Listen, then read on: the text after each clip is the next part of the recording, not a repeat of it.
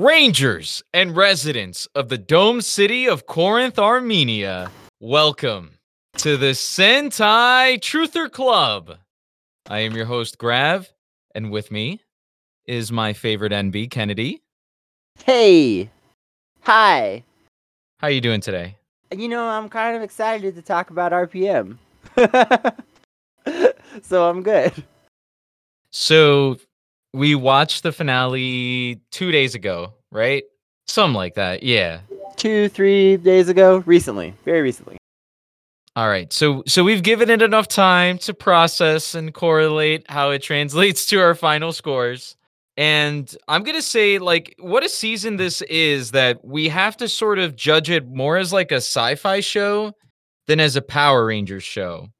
Cuz I think for the most part the Power Rangers stuff, I wouldn't say it sucked, but it definitely wasn't the focus of the show. I came around on it as it went. At first, like, if y'all remember in our entry episode with Leslie Lee, we talked about, like, this almost feels like it would have been better if it wasn't the Power Rangers. That's definitely how I felt at first watching this, is I was like, this almost feels like it shouldn't be the Power Rangers. But after a while, I kind of got into the way that they were using some of the Ranger stuff and combining it. And I was like, you know what? This is fun that it's the Power Rangers. And in fact, one of the great things about the Power Rangers is this ability to be referential to other action franchises, other sci-fi franchises, etc., and make it their own for a season.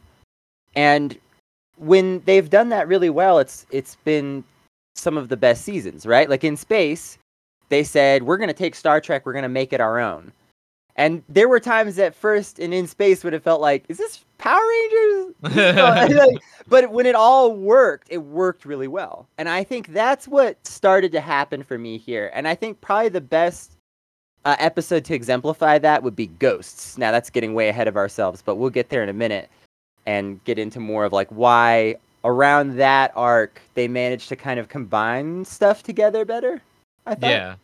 So, jumping right after the intro, we've got basically Ranger specific episodes that are titled after the Ranger color, right? So it's like Ranger Green, or sorry, not Ranger Green. There's because we've already essentially had Ranger Black and Green to a certain extent at this point, but it's Ranger Red, Ranger Yellow, Ranger Blue, Dr. K, and a lot of these episodes center around the day that Venjix like took control and started killing people. Yeah.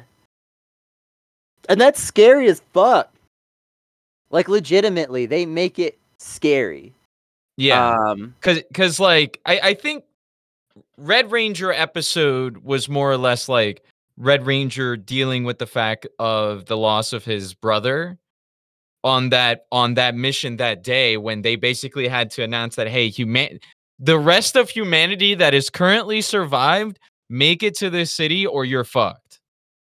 Right? Yeah. Like that's literally it. Like we shut the gates at X hundred hours. It's over.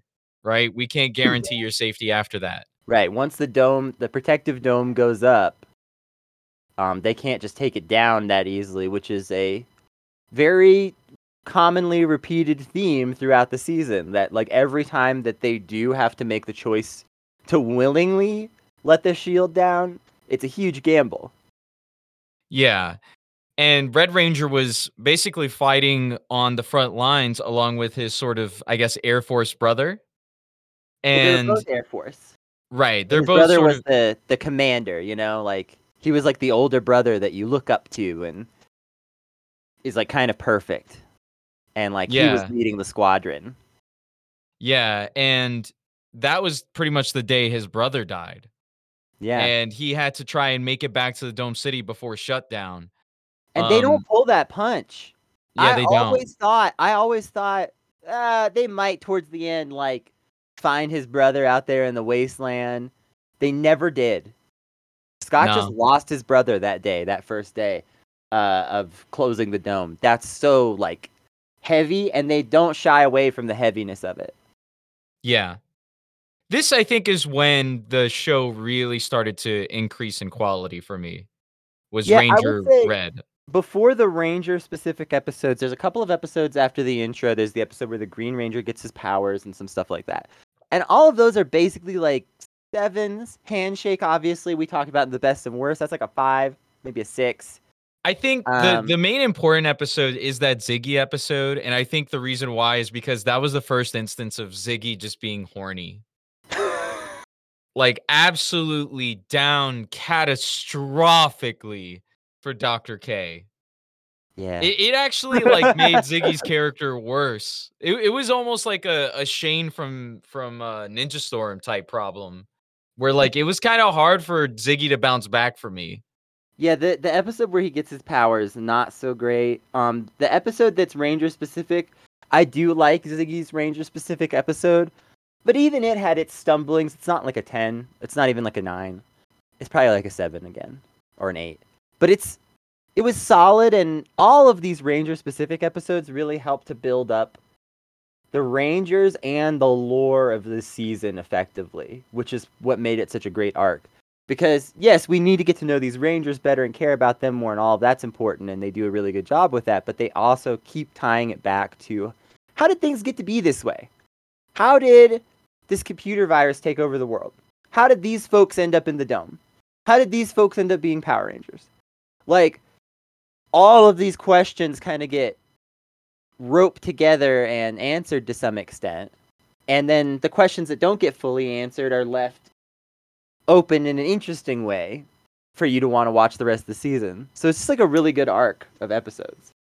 Yeah, so to basically go over this sort of arc, Ranger Red and Ranger Yellow were more personal stories, whereas Ranger Blue and Dr. K were more like going over the mythos. It was still very much personal with Ranger Blue, but even that, like 30% of the screen time was like dedicated to like, how did all of this world come together? Yeah.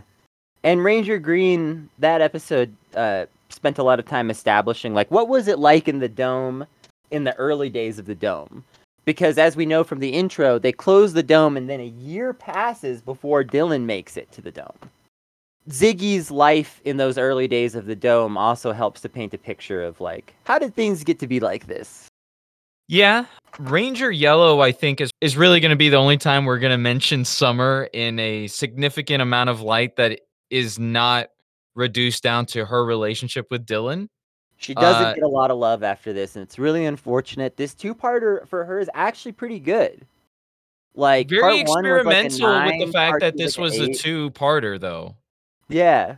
Right? Because the rest of them were one-parters for the most part. You could count Dylan as, like, maybe 3, the way the intro went, right? Sure. But for Ranger Yellow, this was a specific two-parter, and it was mainly a two-parter to not completely pull it straight on its anti-capitalist themes, right? Yeah, and also I think Like, do with it her story, it made sense to unfazed. have a cliffhanger, because her story, unlike all the others, related directly to the present. Everybody else, it was like mostly about the past, and then it was like a little bit of, well, how does the past relate to my present self? But her story was, her parents want her to get married now, today, in the present, not in the past, but today.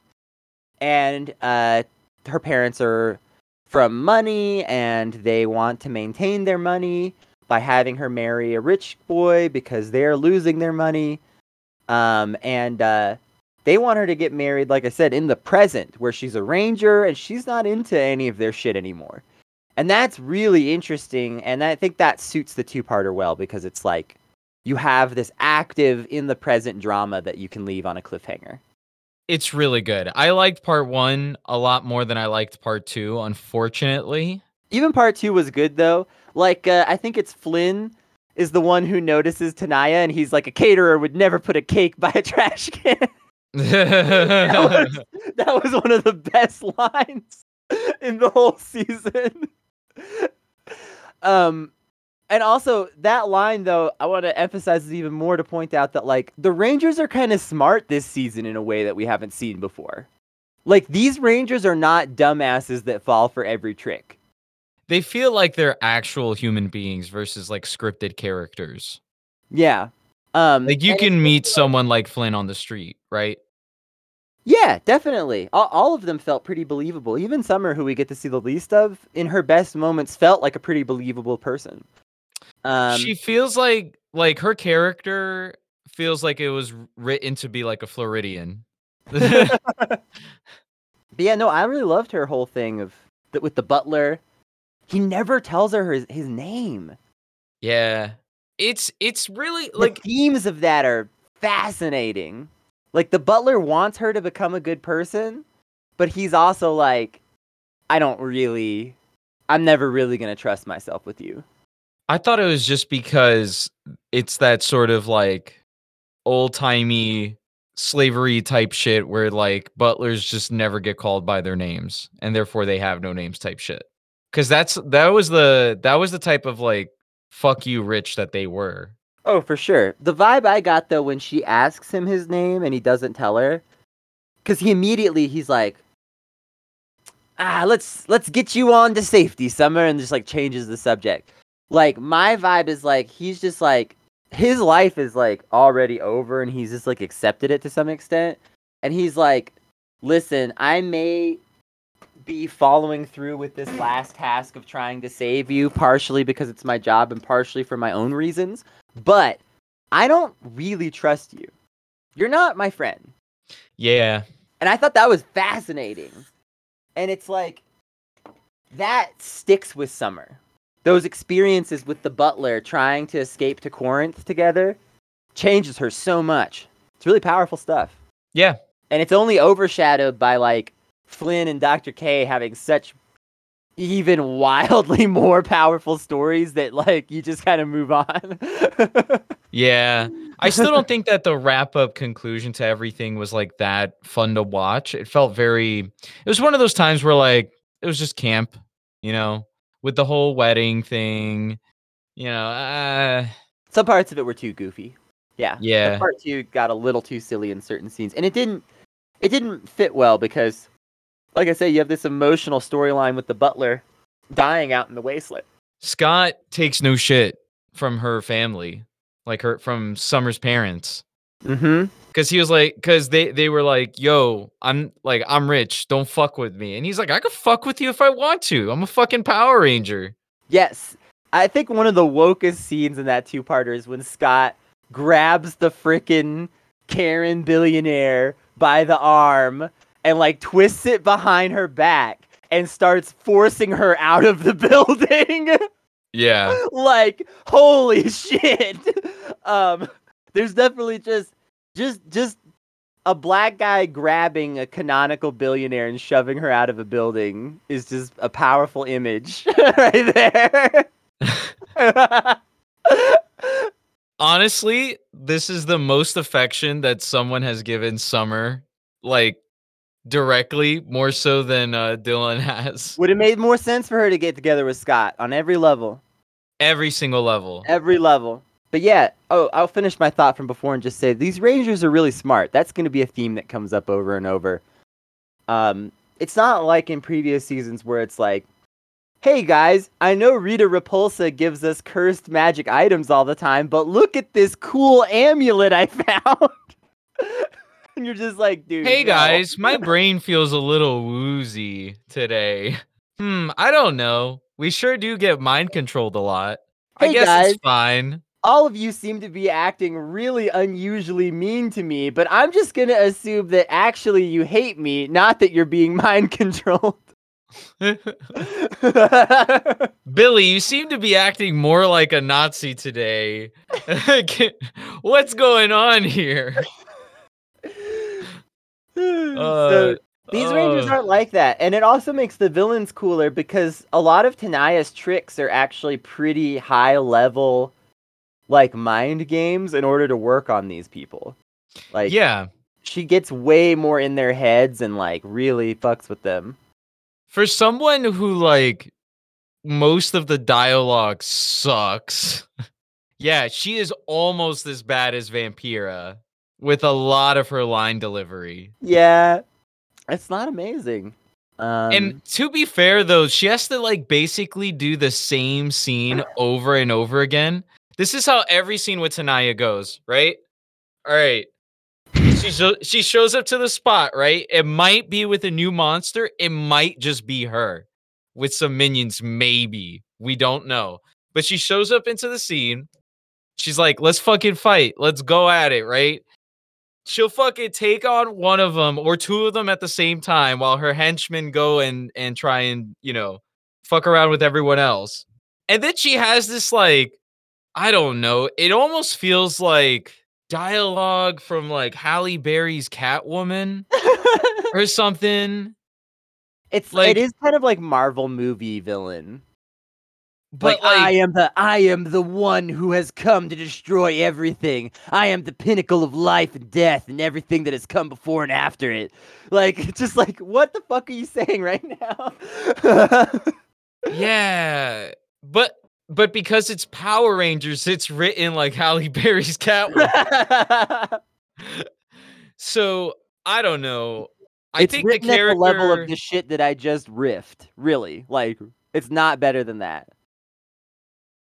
it can get really campy sometimes to the point where it sort of U-turns and it's fun.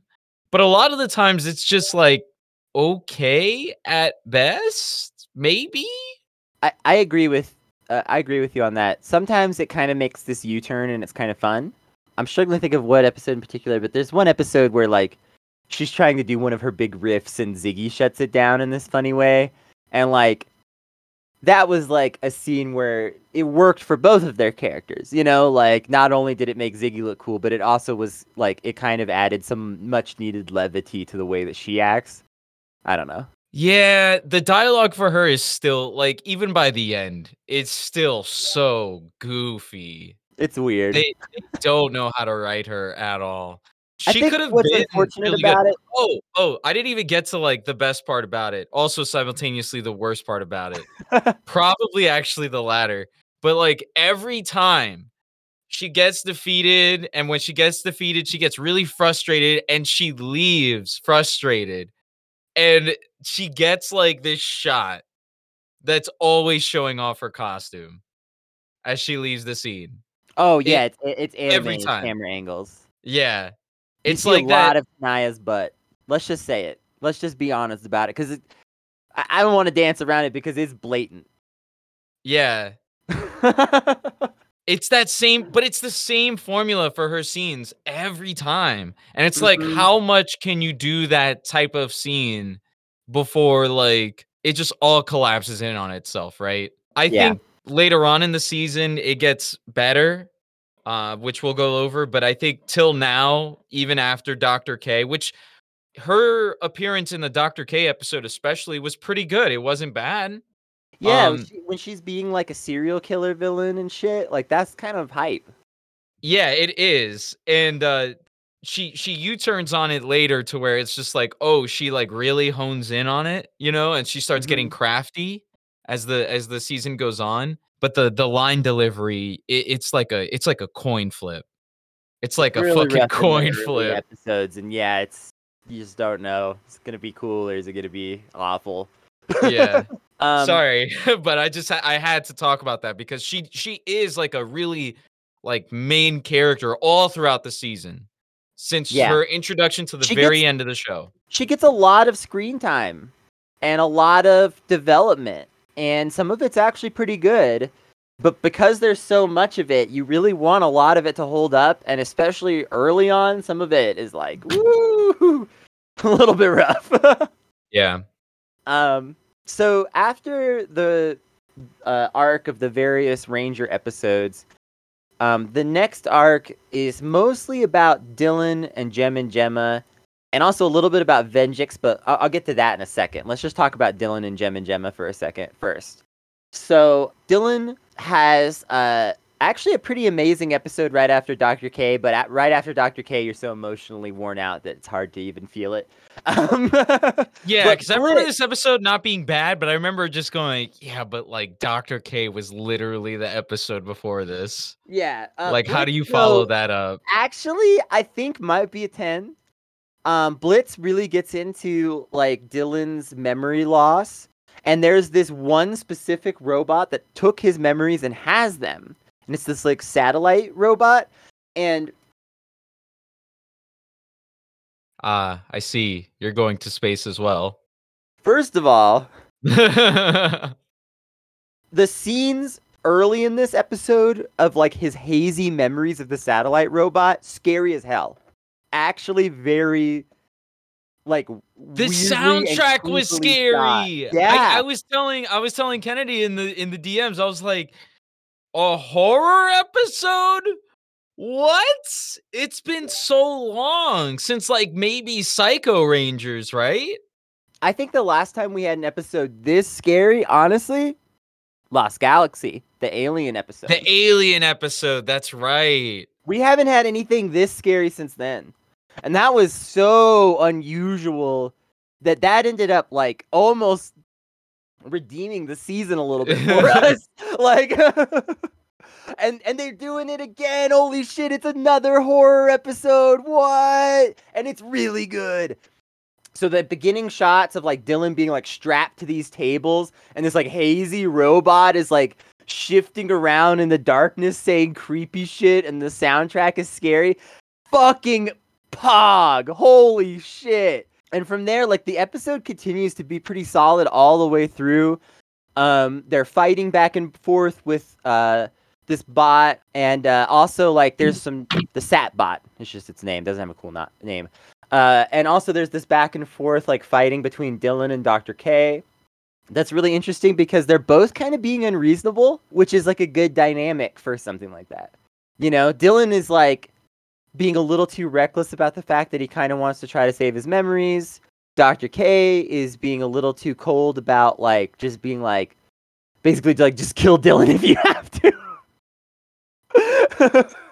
It gets pretty wild. But finally Dylan is just like, hey, fuck it, and like helps the Rangers destroy the Sat bot. And at the end, there's this really actually incredibly touching scene where they're like, Dylan, don't worry, we'll help you find the answers someday. And Dylan just looks at the other Rangers. He goes, you guys are the answer. It was a lie. It was kind of a lie, but there's a couple of scenes like that where when Dylan gets disappointed by this stuff, rather than like become like even more brooding and just getting upset, he instead chooses to turn outward and like love his team more. And that's actually like a really cool dynamic that we haven't really seen. Yeah, I agree. It was a 10 out of 10 episode. I remember as you were talking about it, I was like, yeah, I remember that was like a true banger. And I was like, wow. It got me thinking about how like the music director for the season basically just watches the episode and like will evolve the music so transformatively as the episode goes on and adapts to what's happening on screen so well that it boosted the episode where it would have probably ended up landing. I think the soundtrack really, really added to that episode a lot. The incredible soundtrack and cinematography really helped this season in general to stay consistently very watchable and enjoyable. Yeah, and very like hard rock too. Mm-hmm. Like the soundtrack is very hard rock. There is moments where they will veer away from that and be more like the Matrix sort of soundtrack or maybe an orchestral score. But for the most part, it's like you remember this hard rock from the times. And what's funny about this is that the sound direction is amazing, even though the intro song basically sucks. Yeah, I did warm up to it a little bit over time to where I'm like, it's not terrible, it's not but it's not good. But it's probably bottom 5. Yeah, but it'd probably be like number 5. Right. Power Rangers RPM. What could have been the next Neon Genesis Evangelion, unfortunately, was marred by his intro theme song.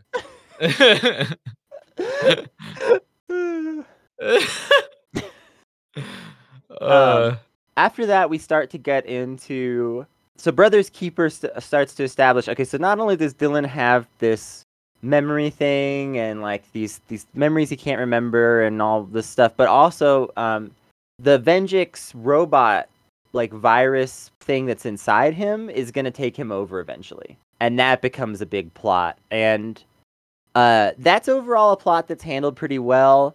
They keep the stakes pretty high with it, and they only occasionally kind of give him a little bit of a reprieve, where sometimes they're like, "Oh, we found a little bit of something that will help suppress it," but they never find a cure until the very, very end. And it's just this like always hanging over his head thing of like, what's gonna happen with this, and like these different suppression methods aren't really working. And it's like, it's definitely evocative of like serious chronic illness. Like how like, like you have these different medications, but they don't always work right and things just keep getting worse. And it was very interesting because like it was actually like kind of thoughtfully done in that regard.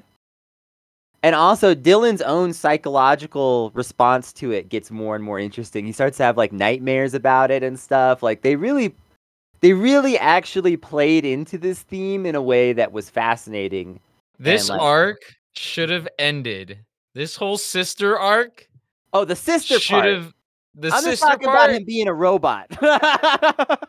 Okay, yeah, robot shit with the Venjix virus coursing through him. That's pretty cool. I like where we end up with that towards the end. But this whole sister shit, this shit should have been done in these episodes. Like, I'll tell you exactly where it should have wrapped up. For a bit.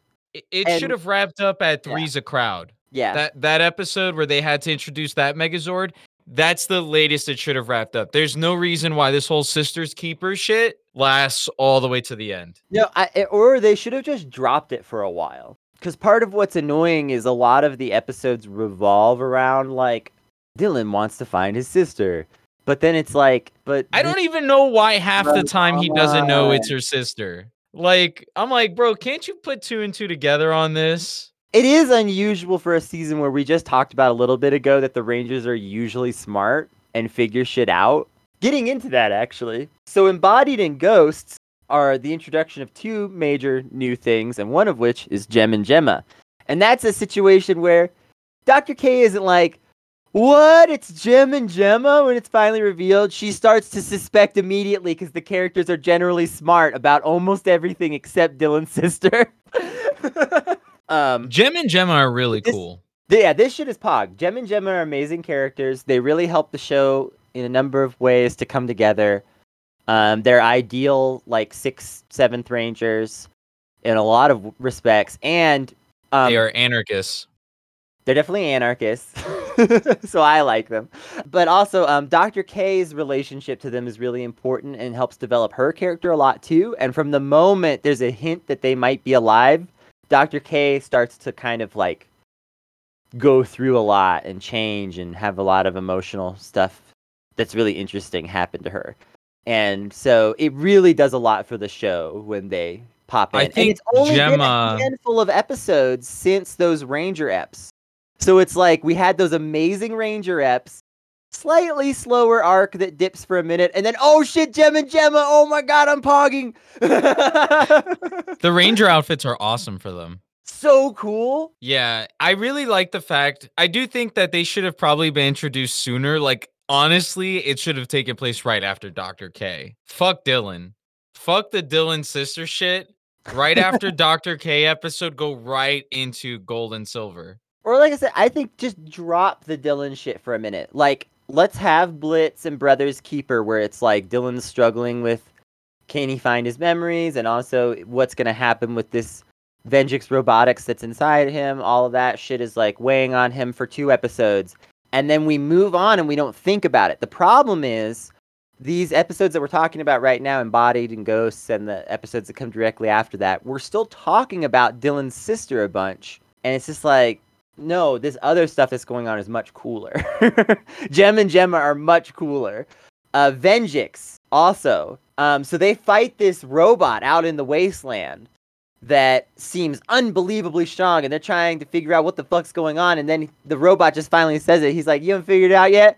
I'm Venjix. I made myself a body. Get wrecked. He summons a sword out of nowhere, and it's like the coolest shit you've ever seen. Like... It was like AI algorithm shit. Like he was able to manifest the power of like artificial intelligence. He just like instantly 3D printed a sword out of his hand or something. I don't even know. It's cool as fuck. Yeah. It Like, was cool as fuck. It does have implications for the show that'll ripple as the end of the season approaches. But yeah, it is really cool. I like the fact that Venjix gave himself a physical form too, and that they didn't wait too late. yeah, I thought this was like a really ideal time to introduce it, especially because right now the Rangers are still, at this point, all the way up through this point in the season, the Rangers are just barely surviving / losing, which is really interesting. They don't have a plan to beat Venjix. And so when Venjix shows up in physical form like this, it really is that like, oh, Frieza's here. Not just his army. Frieza showed up. Oh, fuck. Like that feeling of like, Yeah. we are really in unbelievable trouble. And it also felt cool in a Dragon Ball Z kind of way because it was like, it had that aspect of like, in Dragon Ball Z, whenever you meet a really cool person, they're just inevitably into martial arts because in the Dragon Ball Z multiverse, if you're really cool, you're into martial arts. Martial arts are the coolest thing that exists, right?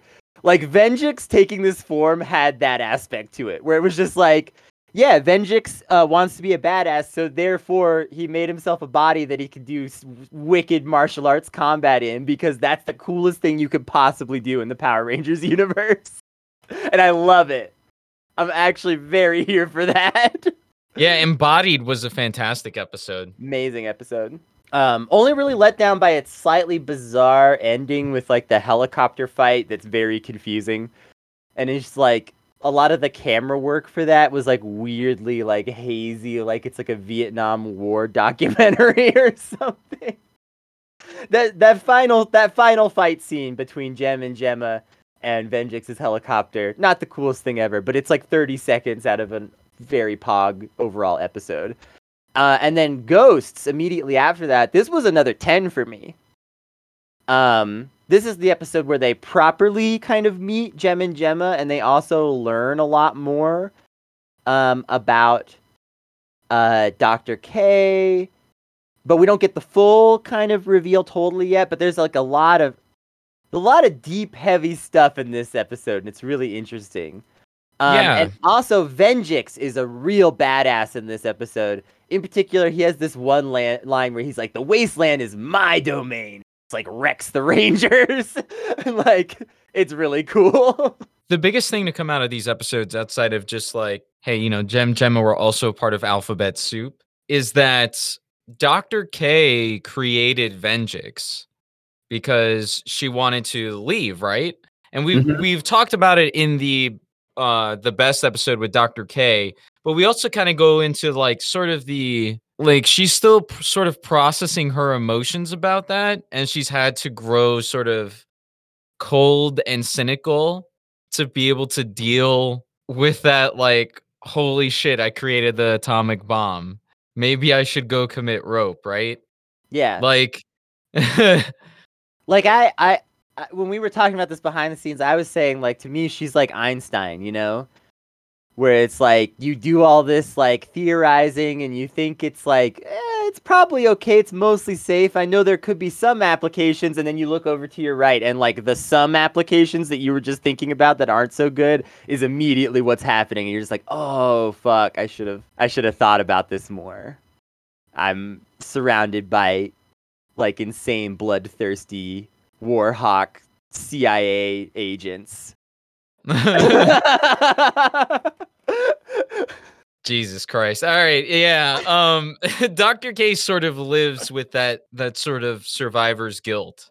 Yeah. Because Venjix hasn't killed her yet, and she's not gonna take her own life. So she's kind of having to deal with the fact that she's responsible for like probably over 97% of the human population, and large sums of other wildlife that's out there is like dead.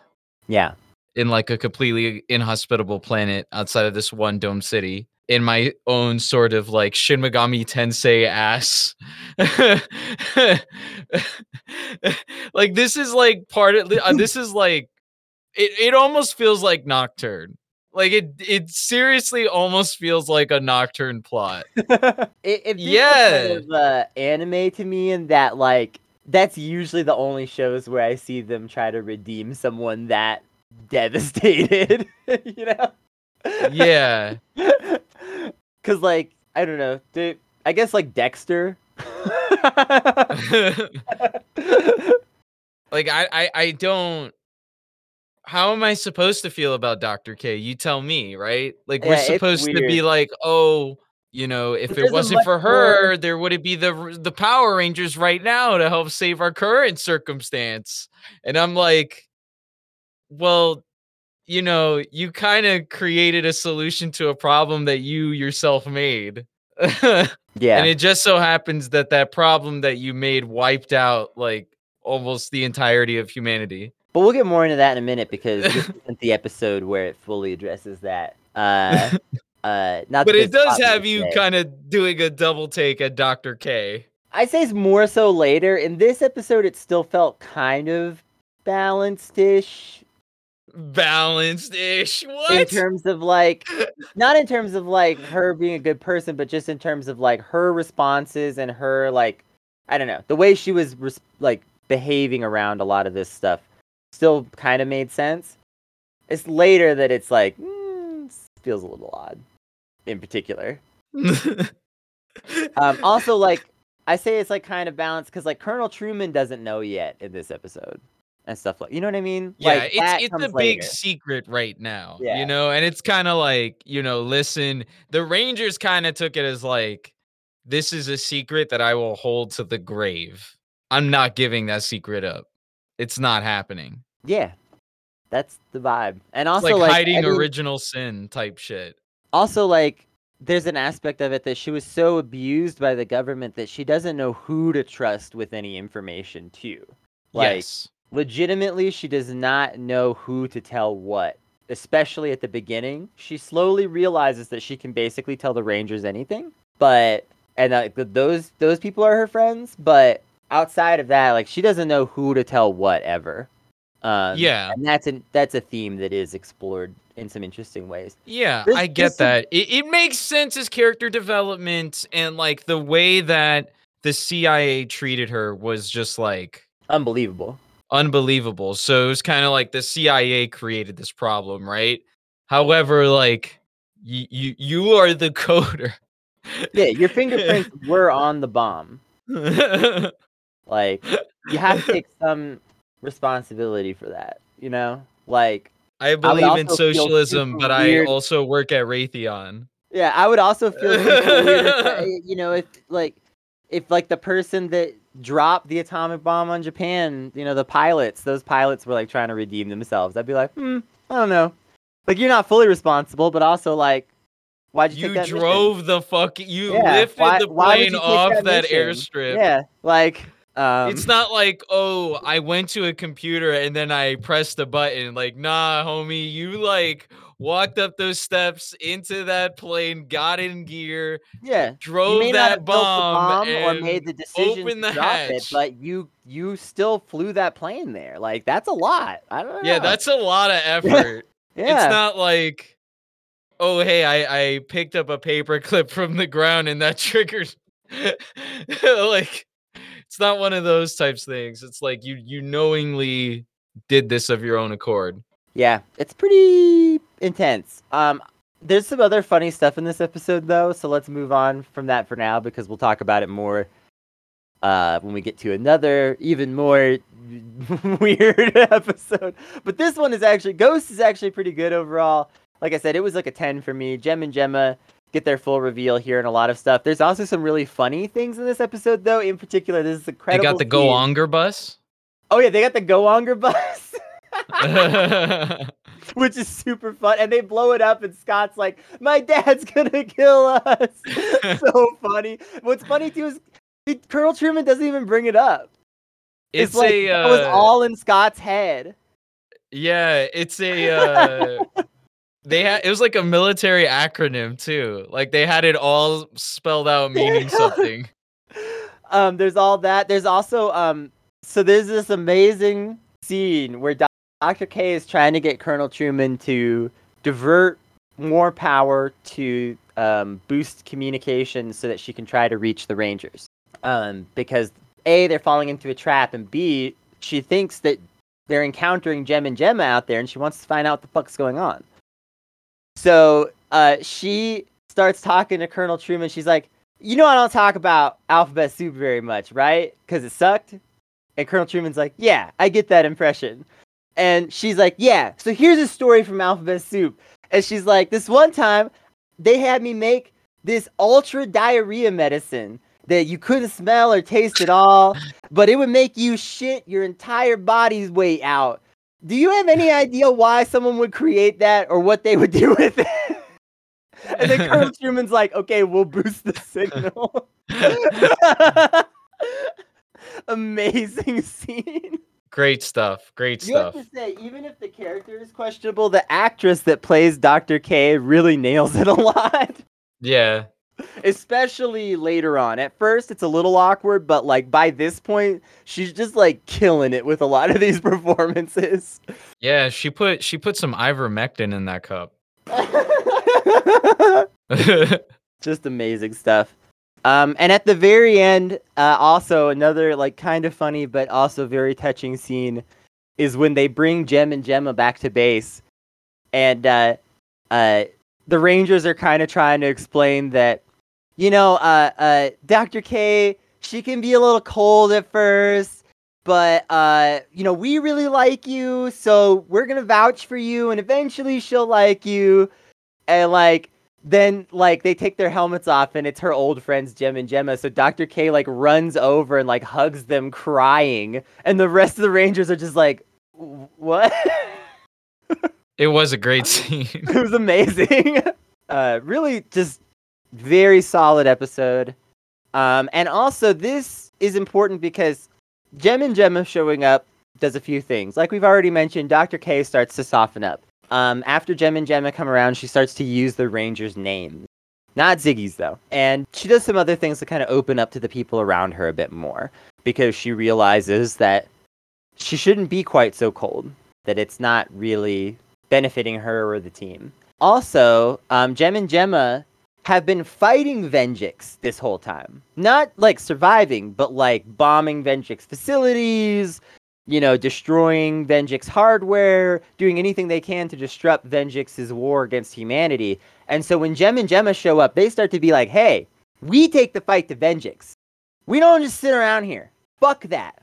And that's cool. And it's cool not just because it's necessary for the plot and it's good, but also because it's a really good dynamic to have it come in this way.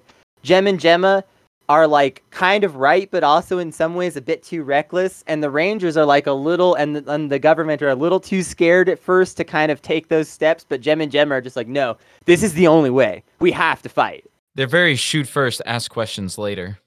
They've emphasized that a few times. You start to get that impression. And at one point, they say, when they're getting in trouble with, I think, the Colonel, they say, okay, this time we'll shoot first and we won't ask questions. And then they just run off. They like to make bombs and blow stuff up. Yeah, they like to make things go boom. It's another one of those, like, sort of carrying on that theme of, like, not having a childhood and expressing that through the character. Yeah, and it plays well as, like, an alternative trauma from Alphabet Soup. Like, it feels like a realistic, like, yes, this is another different kind of response that you might have, especially if you were raised with your presumably twin.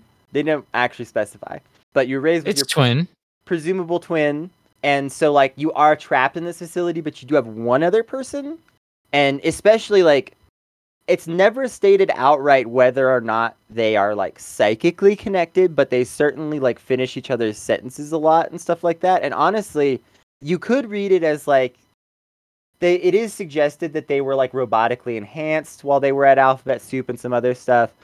And so you could read it as, like, they have some kind of, like, supernatural psychic connection. But also, I kind of thought of it as just like they probably would have learned ways to silently communicate in a facility like that because they can't say out loud what they're thinking all the time. And so they just kind of learn to read each other a lot to survive in that environment. Yeah. It's really fascinating. Like, it's really, they put some interesting stuff into it. That gets kind of cool. I I will say, like, some of these episodes though, like, drag a bit around this like factory destruction arc. They're gonna destroy Avengix factory.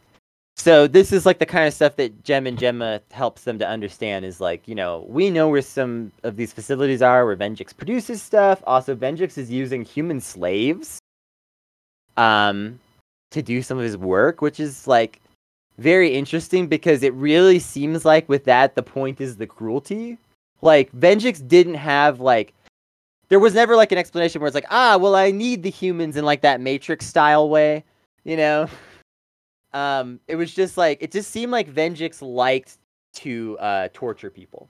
So that was interesting that's how they framed it. But the whole factory destruction arc, these episodes kind of drag a little bit, especially because there's a lot of like Dylan talking about his sister. I will say though, this is the only moment that we actually get real romantic sparks between Dylan and Summer.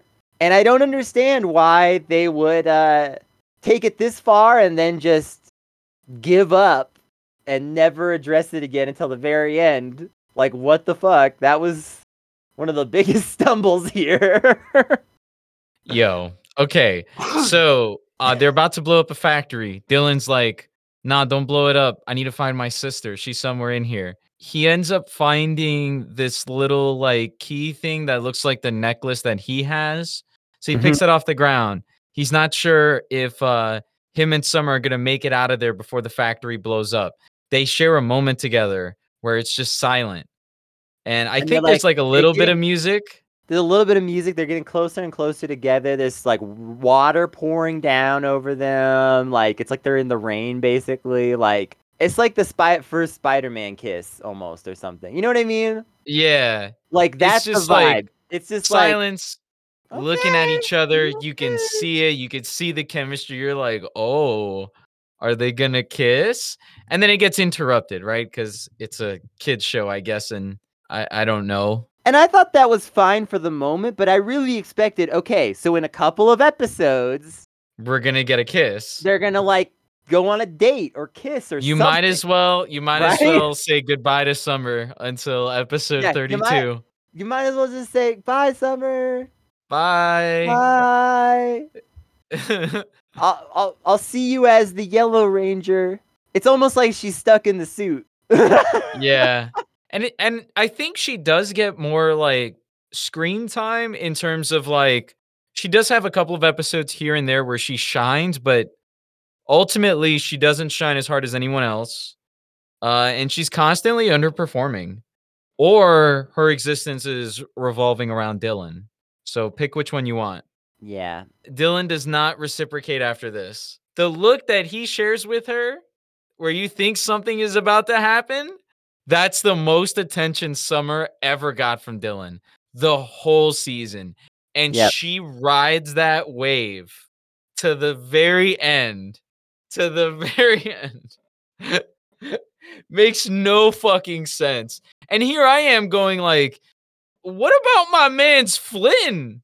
Like, what's Flynn doing? Because like Flynn stopped getting screen time too. Oh, I'm sorry. I made it sound like it was 2 episodes to get to this almost kiss. It's actually at the end of Belly of the Beast. I just want to emphasize how long they drag on this factory shit. That final episode of it is good. Yeah, Belly of the Beast is really good. That was a contender, I think, for best. Because that one, they're also like, the stakes get so high because they realize what Venjix is building at the factory. They thought he was just building like robots and shit. No, he's building a doomsday weapon that's going to destroy Corinth. And so the stakes fucking fly to the ceiling and like everything gets way crazy in that episode.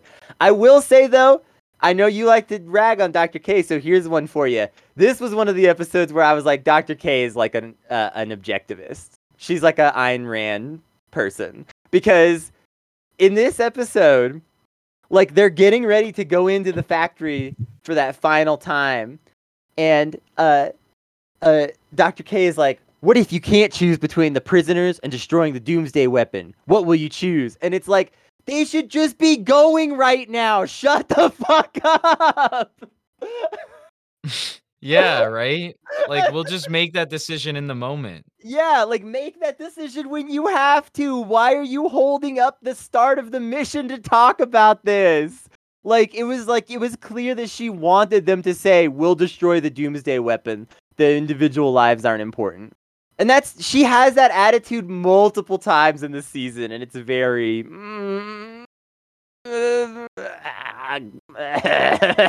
weird. Bad. Yeah. All right. So, Belly of the Beast, I remember being really good. But yeah, the lengths that he's going through, like to find his sister and everything, the plot point drags on too long because then they go, "Oh well, I purposefully left that memory there for you to go to this one for it because it's a trap." But then you meet Gemma and Gemma out in the wasteland, and then suddenly they talk about this one facility, and then it turns out that facility is producing the doomsday weapon, and then also that same facility is where your sister was stored. Ah, right? Like that whole set of progression, way too long, you Yeah. know? Mm-hmm. Um, a- And some of a- the stuff that's going on is cool, but not the Dylan and his for sister a shit. plot point that was revealed most likely at episode 2, if not 1. Most likely 2 It though. was very obvious from the beginning, in my opinion. And I do see this Because stuff coming more sometimes than like a lot of folks, but I will still say, like, I feel like almost anyone would have seen that coming. well, his name was like, I don't know, fucking J5 or something like that. And then she was like Tanaya 6. And I'm like, "Hello? Hello? It's pretty clear who your sister is, especially if she's working for Venjix. Like, what the fuck?" All for him to find this little key thing that goes in his locket, right? Yeah. What episode is that we explore that in? I don't Is even that the next know. episode after Belly of the Beast? Or is it Three's a Crowd? Three's a Crowd is next. Three's a Crowd sucks ass. It's filler. The reason why it's not filler is because they learn how to combine all three Megazords at the end. But realistically, like the character development that happens here for Gem and Gemma don't matter at all because they immediately just say, we're just gonna keep doing the same old shit. Sorry, we don't learn anything. Well, I would say it's a little bit of that. They also like overlearn an episode, a lesson that like seemed a little bit overwrought too. It was like realistically, like mostly they've been working with Gem and Gemma okay, and Gem and Gemma are just sometimes a little too reckless. But then in this episode, they're like, Gem and Gemma are loose cannons we can't control at all, and they really like take it all the way to that extreme. And it's just like you didn't have to do this episode at all. Which episode was it where he puts the fucking thing in his like locket, his pocket watch or whatever? I don't know. It's later. Is it later? How much later is it? Because I thought it was like right after Belly. Maybe it's right. I don't know. I can't remember now. They dragged that plot on so long.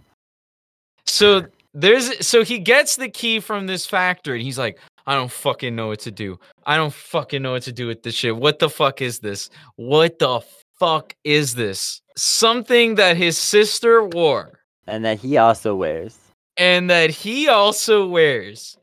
Turns out that little key goes into a hole in his pocket watch or whatever that plays a tune that Tanaya recognizes. And I'm like, Oh yeah, is this supposed to be a euphemism? This is the other reason What why. the fuck? I know, right? But also, this is the other Come reason on. why this was really obvious. I almost forgot about this, but Dylan's always humming the tune from the pocket watch. Tanaya hums that tune in like episode 3 or something. They just like give it away. Yeah.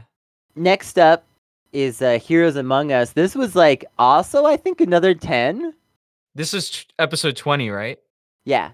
So After 20, Three's a 21, Crowd. and 22 are all bangers. These are all Yeah, these are 10s. all bangers. In fact, this was like maybe like almost even like 10 and a half, like slightly busting the scale territory, like really good shit. So basically like the Rangers get in this fight, and Jem kind of recklessly saves the day. Colonel Truman presents him with this really prestigious medal. Typical anarchist, huh? um, Colonel Truman like presents him with this medal and is like, "This is like the highest honor we award. The city thanks you." And Jem is really hyped up, especially because, like, I mean, think about what his life has been like, you know? So when has he ever gotten like significant praise, you know, in his past or something like that? Probably not a lot. So he's really hyped and he's like, "Dang, this is cool." But Scott's kind of upset, and they actually do a really good job of like balancing the fact that Scott should be allowed to be upset about the way his father treats him, but also Jem should be allowed to have a good time and like enjoy this victory for himself. Which I thought was like a cool, because like a lot of times in like older Power Rangers, it would have been like everyone just stops to be like, "Oh, Scott, you're upset with your dad? Oh no." And like forgets that Jem is also like here, you know? But instead they're like, "Oh, dang, Scott, that sucks. We really gotta help Scott out. But also, we gotta take Jem out for celebration lunch. Like, we have to do these things, you know? We can't just brush off the fact that Jem deserves to have a good day." And I thought that was like really unusually good writing for the Power Rangers. The fact that they were able to like juggle that stuff effectively. But of course, what happens when Scott's all alone? He gets in his car and he drives out to the wasteland to fucking make trouble.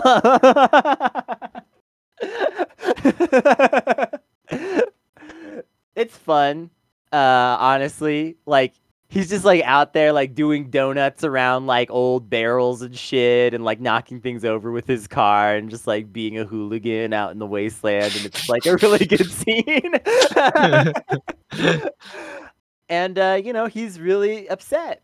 This kind of starts to get complicated though, because first of all, Jem comes to find him because Scott goes Jem, on like an angry drunk driver type yeah, shit.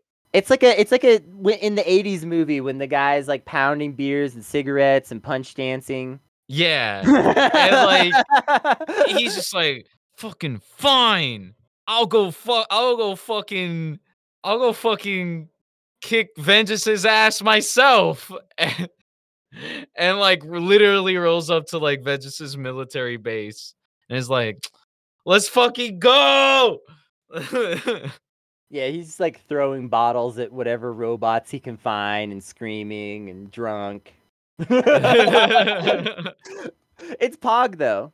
Yes. But then Jem comes to find him. And this is cool because Gemma gets a really good episode, but also like this is like Jem's kind of like special moment to shine, and it really works for him. So Jem comes to find him, and Jem's like, "Hey, listen, well, at first Scott's like, 'How'd you find me?' And Jem's like, 'Well, I followed your tire tracks.'" Scott's like, "Okay, fair enough." You do realize I have a helicopter, right? Yeah. And Jem's like, and Scott's like, "Listen, I'm just out here being angry. I shouldn't have done this. I'm fucking up," and just admits it. And Jem's like, "Hey, I'm not always so good at sticking to a plan or working with the team, so I get it, homie." And like, Jem even tries to like throw his medal away, and he's like, "Listen, if this is gonna upset you, I don't even want it anymore." And Scott's like, "No, dude, you deserve the medal," and like gets it back for him. But then before they can like fully enjoy their scene, they notice, "Hey, wait, there's human footprints out here. That's weird. These aren't ours."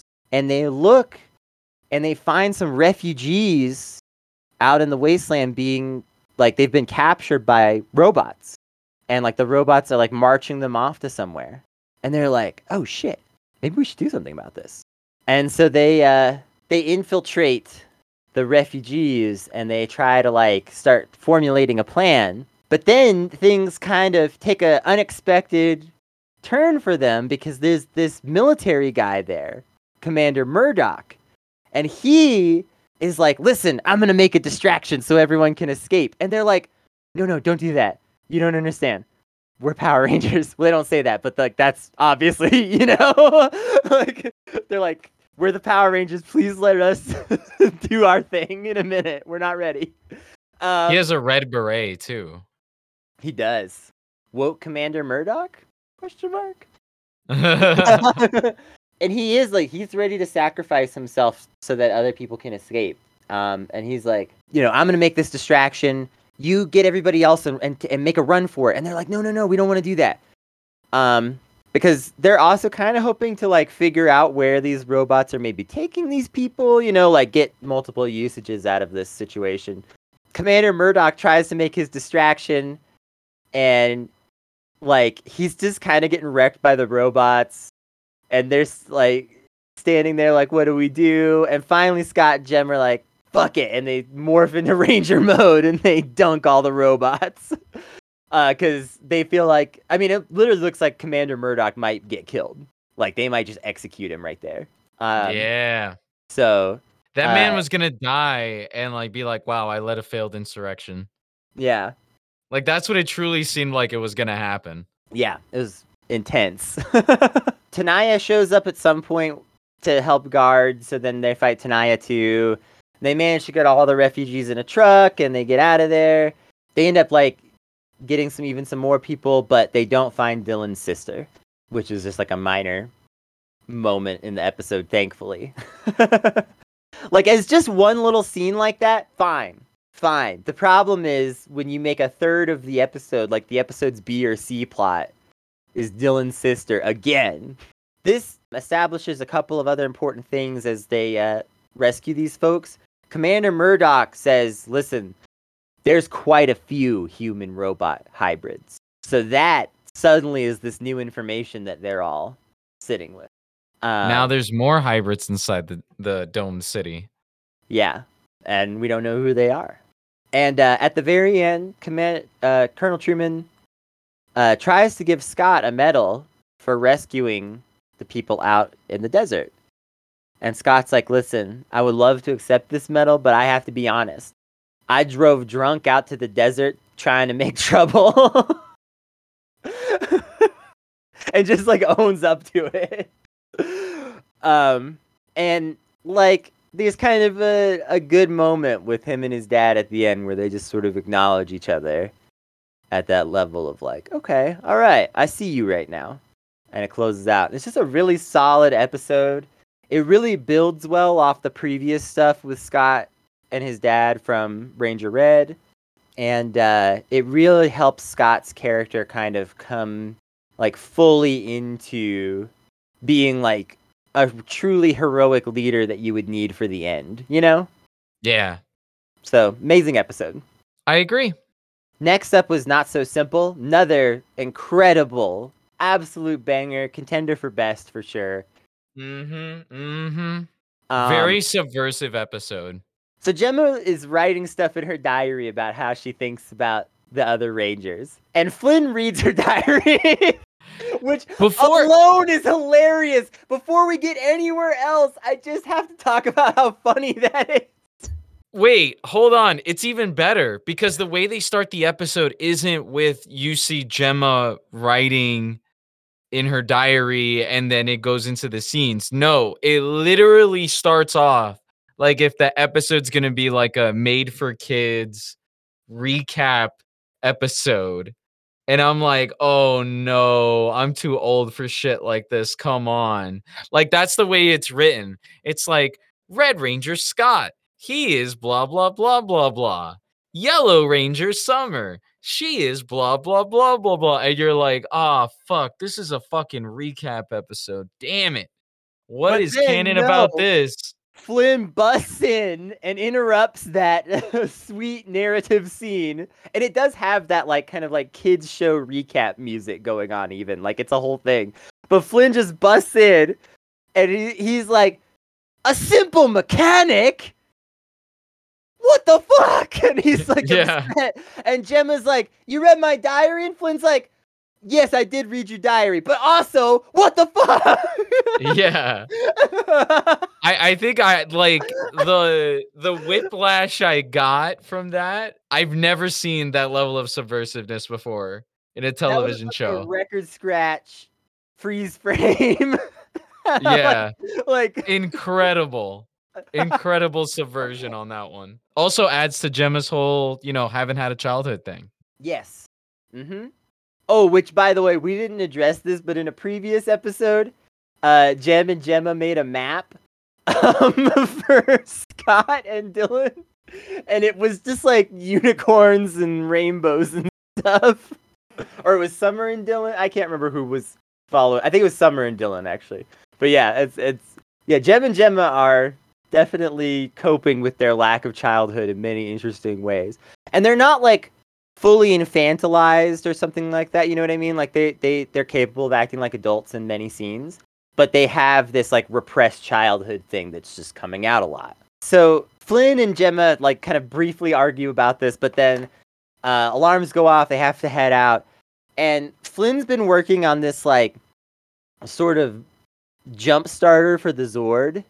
It seems like maybe something that would help them in this instance, but it is a total system failure and it makes the Zords even worse.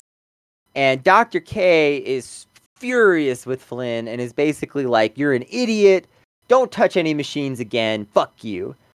And just like absolutely shreds him to bits. Like really harsh. And Flynn just like heads to his workshop and just starts throwing his shit away. And he's like, fuck it. I guess I'm just worthless. And is like, has like a total moment of despair. Gemma kind of sees this happening and sneaks over after he leaves and pulls some of his stuff out of the trash and starts looking at it. And eventually Flynn finds her messing with his stuff. And he's like, hey, what are you doing messing with my broken shit? And Gemma's like, hey, listen, a lot of these designs are pretty good. I've been checking them out all night. We should work together on some of these. I think we could make them work. And that leads to like a really fun, like literally like, again, another like 80s montage in the show where it's like upbeat synth music and just like Gemma and Flynn like pouring beakers and putting wires together. I loved it. Yeah, this was so amazing. Good. I loved it too. It was amazing. It felt like Trini and Billy from MMPR. But like honestly turned up to 11. Yeah. Yeah, for sure. So this leads to them creating this thing, the Road Attack Zord. And they end up in this desperate situation where they're fighting and they have no Zords. And Gemma's like trying to convince Dr. K. She's like, listen, I worked with Flynn on this Zord. I know you don't trust us, but I did upload it to the computer already. If you think it's worth launching, you could launch it. You get the final call. And just like puts it on Dr. K like that. And Dr. K is just like furious at first that they messed with her computer, that they designed a Zord, that they did any of this stuff. But she looks it over and she says, all right, fine. It's a desperate situation. This just might work. We'll give it a shot. Launches the Road Attack Zord. The Road Attack Zord does kind of beat the enemies up, but it's also super overpowered and it's beating up the Rangers a little too. And Dr. K at first is like frustrated again, and Flynn is like, oh, this is another failure for me. God damn it. Just like pissed, you know? But they end up resolving it when they realize, oh, this overpowered Road Attack Zord could be used to fuel Flynn's failed jump starter and actually jumpstart the regular Zords. And they managed to make it all work. And in the end, Dr. K apologizes to Flynn at least somewhat and is like, you know what? You have, you know, the ability to create valuable things too. And acknowledges that.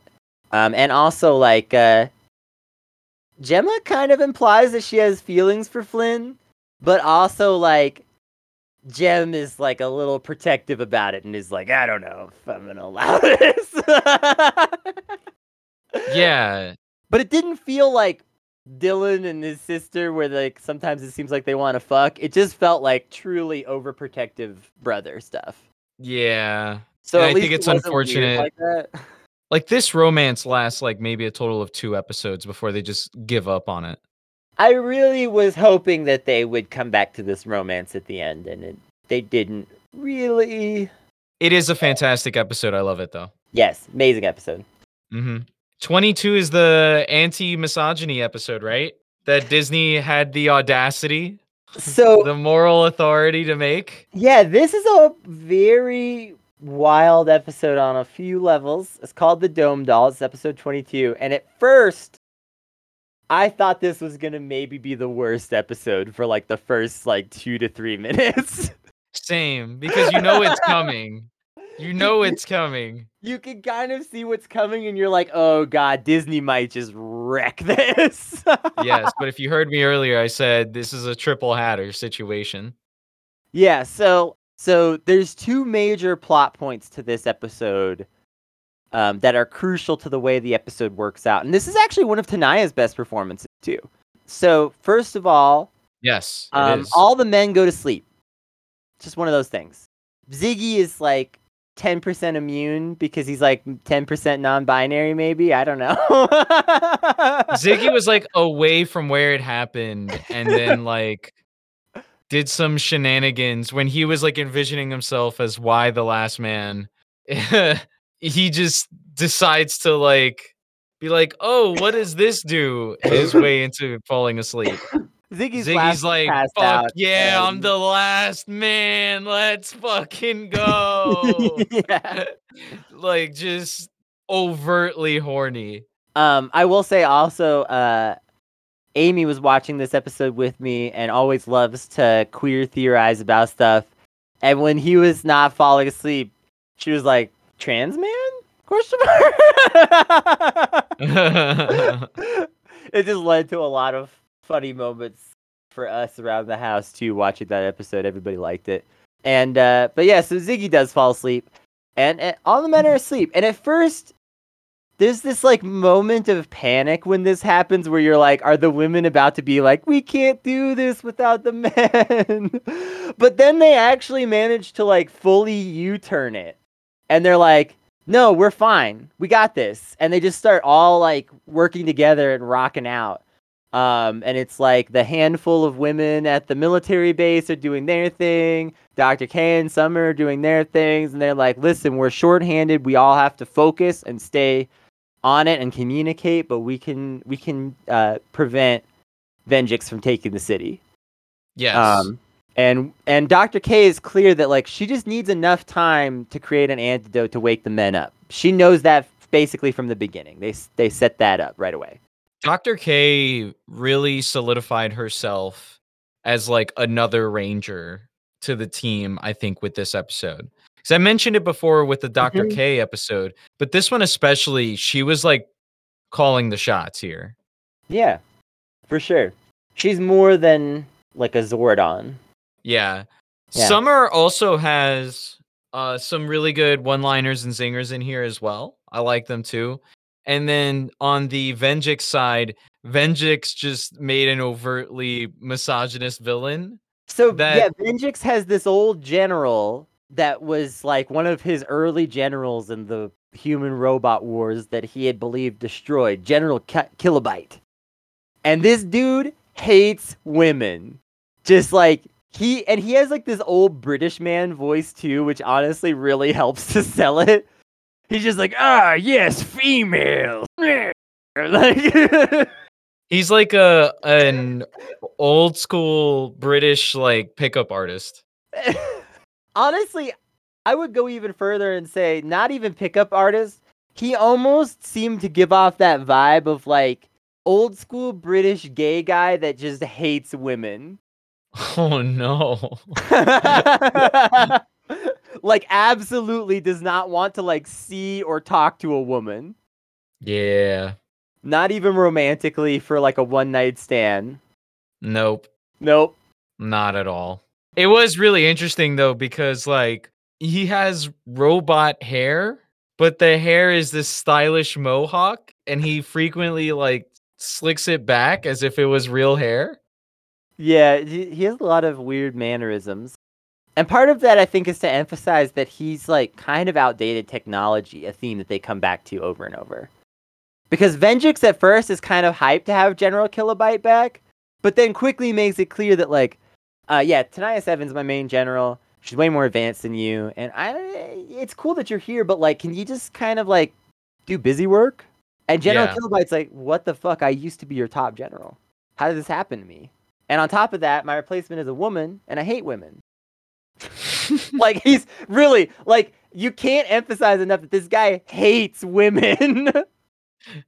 Yeah. And it's interesting too because from a writing perspective, they really use it to play up the theme of the episode because the women back at Corinth are kind of addressing a little bit that like there's some misogyny around here that we don't get to talk about normally, and we can talk about it right now, right? And like they're kind of touching on it lightly, but then Tanaya and Kilobyte are having this overt, extreme misogynistic interaction. And it's like it ties everything together and kind of makes it clear what the commentary is. Yeah, like Kilobyte is actively impeding Tanaya on destroying the Rangers, which is like really the first time that the villains went so far as just like talking shit about each other to like actively impeding each other. Yeah, they've never like actively fucked with each other this season up till now, which is unusual for the Power Rangers. But like the Venjix team is just like, yeah, we're all robots and we want to kill the humans, and we might like bicker a little, but we want to kill the humans. But Yeah. Kilobyte is like, I don't accept this human robot hybrid shit. I don't like women. I don't like the changes. I don't like new technology. I don't like any of this. I want to be able to say my slurs out loud and proud. Simple as. Yeah. He really is the simple as villain. Like, Yeah. kill some humans, go to the pub, yell at a woman. Simple as. It really does make sense for him to be gay as well. He's not. He could be asexual too. To be clear, like he doesn't have to be gay. No, he frequently he code- wants Venjix. Like Venjix clearly has a daughter complex with Tanaya, because Tanaya, because like as much as Tanaya fucks up, Venjix is like, "Arr!" And Tanaya's like, "You're not gonna do shit. You're not gonna do shit." He's like, "You're right." Also, realistically, Tanaya does work hard on a lot of her plots. So a lot of times Yeah. there's this thing going on where Venjix will be like, "You failed, Tanaya," but we're only like a third of the way into the episode. She's like, "You think I failed? Check this out." And she puts up on the screen like her hand is like giving somebody a wedgie or something, you know? Yeah, like Tanaya at least does have some like really successful plots out of out of the other generals that he has, but Venjix is frequently like the dad character. Yes. It's a little of Um, both. Like Tanaya is probably his most competent general, but that doesn't mean he's not also kind of like fathering her as a daughter in certain ways and like kind of just giving her that benefit that a parent would a child. yeah, I think this becomes apparent, more so apparent after this episode. Yes. But it is to fight over dad's attention. Yeah. And I will say this too. Kilobyte is sort of queer coded in the way that a lot of Disney villains are. He has that like Disney villain gay guy tropes thing going on. So I think that reminds me of makes it easier to read it that way. He reminds me of like an overtly misogynist version of like the church pastor from Hunchback of Notre Dame. Like straight up that sort of like hatred for women. Yeah. Like just pure cruelty. It's very visceral because they do it like without blinking. And Tanaya is just like having to stay silent. And they let those moments drag on. They don't like quickly shift change. Yeah, they Or don't sorry. quickly. I was gonna say like she's silent in this episode, but she starts to realize that she can push back, and that becomes a thing. So that's also like that gets like more and more interesting. Yeah. Because at first she's like, "Shit, do I have to just like shut up? Like, is Venjix gonna just like let this dude be a misogynist?" But then she realizes, actually, Venjix likes me more. And she starts to see an inkling of that even before the end of this episode, but it's still kind of like, it's still kind of more complicated. And at this point, Venjix kind of seems like he might entrust Kilobyte with a lot of responsibilities at the end of this episode and kind of trust him more. So it's still unclear. Ranger stuff to me in this episode was pretty okay, but I think the all-out star breakout performance was Tanaya. And I think ultimately it's unusual and it's great. Yeah, it's very unusual and it prevents her from like being like a major like sticking points of the season, right? Yeah, and it's really like I think this villains playing against each other, it always works well in the Power Rangers, and it was a really good addition to the end of the season. To have Tanaya and Kilobyte start to kind of be plotting against each other, keeping secrets and sharing things with Venjix, but not each other, all that kind of stuff, and like sabotaging each other. Yeah. On the Ranger side of things, Dr. K, I think, was the best actress to really hold her own on this one. I will make one more comment on this and say that like this season kind of suffers from like issues that we've seen in previous seasons where we do have these good tropes of like when the villains are plotting against each other, the action gets better. But I don't think the villains were strong enough this time around to really carry us all the way to like the end, you know? Kilobyte They weren't the helps. strongest villains ever. I'll say that much. Yeah, this was kind of like the finale should be happening like in 3 episodes from this one versus like what we ended up getting. Yeah, some of this goes on a bit too long, and I can't say that like a lot of these episodes are incredible per se. Yeah, basically the lead up to the finale is 3 major things happen, I believe. Tanaya, the Dylan and Tanaya plot is the biggest one. Well, let's do this in order. Okay.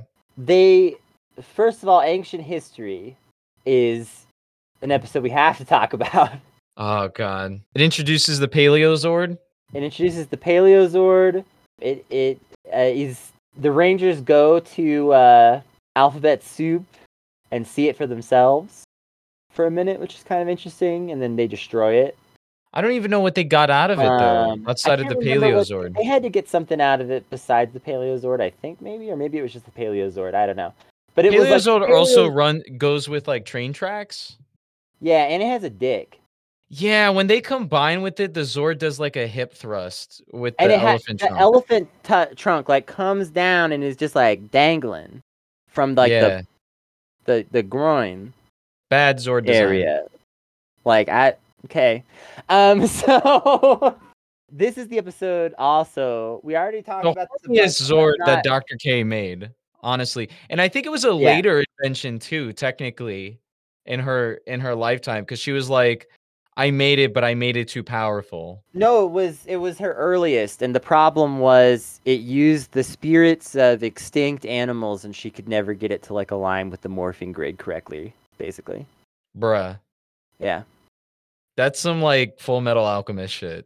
What the fuck? I know, right? What Uh, the it's a she's crazy like plot, right? she needs to like be tried in The Hague. Holy shit. Um, Oh my god. yeah. So this is the episode. We don't need to relitigate all of this, but this is the episode where Dr. K. It's fully revealed that Dr. K is the one who created Venjix. Everyone finds out, and Colonel Truman tries to arrest her at first, and then kind of decides that he's going to like let it slide. Yeah, And he gives her a full fucking pardon. it's fucked on multiple levels because first of all, Colonel Truman feels like he's just seeking a scapegoat to like blame so that he's like no one can like point back and be like, isn't the government kind of responsible for this? He'd be like, no, it was a rogue within the government, Dr. K working alone. You can't blame the government at all. Listen, there like was a shooting at the Pentagon. Don't worry about it. like that's the vibe of Colonel Truman. So that's cursed, but also Dr. K getting forgiven is cursed. So it's just cursed episode. Before that, it was kind of poggy because then you were like, "Oh, is Dr. K gonna have to like hide underground and help from underground from now on?" That would have been cool. Um, they would have been hella cool, but Would have worked well. no. She did do the whole hologram thing really well though. That was a good like first half. It was this episode was goofy though, like Red Ranger having to catch a train and like tame it kind of like you would like I don't know, like fucking Monster Rancher or some shit. This was one of the only other contenders for worst, I thought, Yes. because it was not just cursed, but also goofy. Yes. So it's just not great. Key to the Past comes after that. Dylan figures out the keys fit in his watch. It happens now in episode 25. Fuck you! Oh shit! I thought it happened sooner. That's why I was saying. I was like, no, dude, it takes forever. Oh my god, the guy. What else is he gonna do with that little key? I know, right? So Dylan kind of. There's a small little hole in my little pocket thing, and she has the key. There's a tiny little hole in my heart where my sister used to be. Dylan kind of. It's very suggestive. Put together when he the puts mystery. it in the first. Finally starts to put together the mystery. Also, Tanaya starts to put together the mystery. Her timeline makes sense though, because 2 episodes ago was the first time she got a hint that there was something about her past that she didn't know. So Tanaya found out this information and followed up on it within 2 episodes. Dylan has been chasing the same ghost for like 20 fucking episodes. Ridiculous. Tanaya is the smarter sibling. Let's just say that much. I don't know. I think everybody kind of like shits the bed towards the end. Sorry, not everybody. Both of them. Yeah. Both of them. My bad. Not everybody. I'm still saying though that the timeline of Tanaya finding this out 2 episodes ago, getting a hint, because at the end of that one episode, she overhears Venjix and Kilobyte talking. And Venjix is like, Tanaya can never find out the full truth of her past, basically. And Tanaya's like, So 2 episodes later, she investigates it and finds out. Like, yo, Dylan, what the fuck? Yeah, it's so. This was the Paleozord stuff. That shit was definitely contender for worst. This one wasn't that bad. Because Tanaya was great. This wasn't like a breakout performance for Tanaya, like the anti-misogyny episode. No.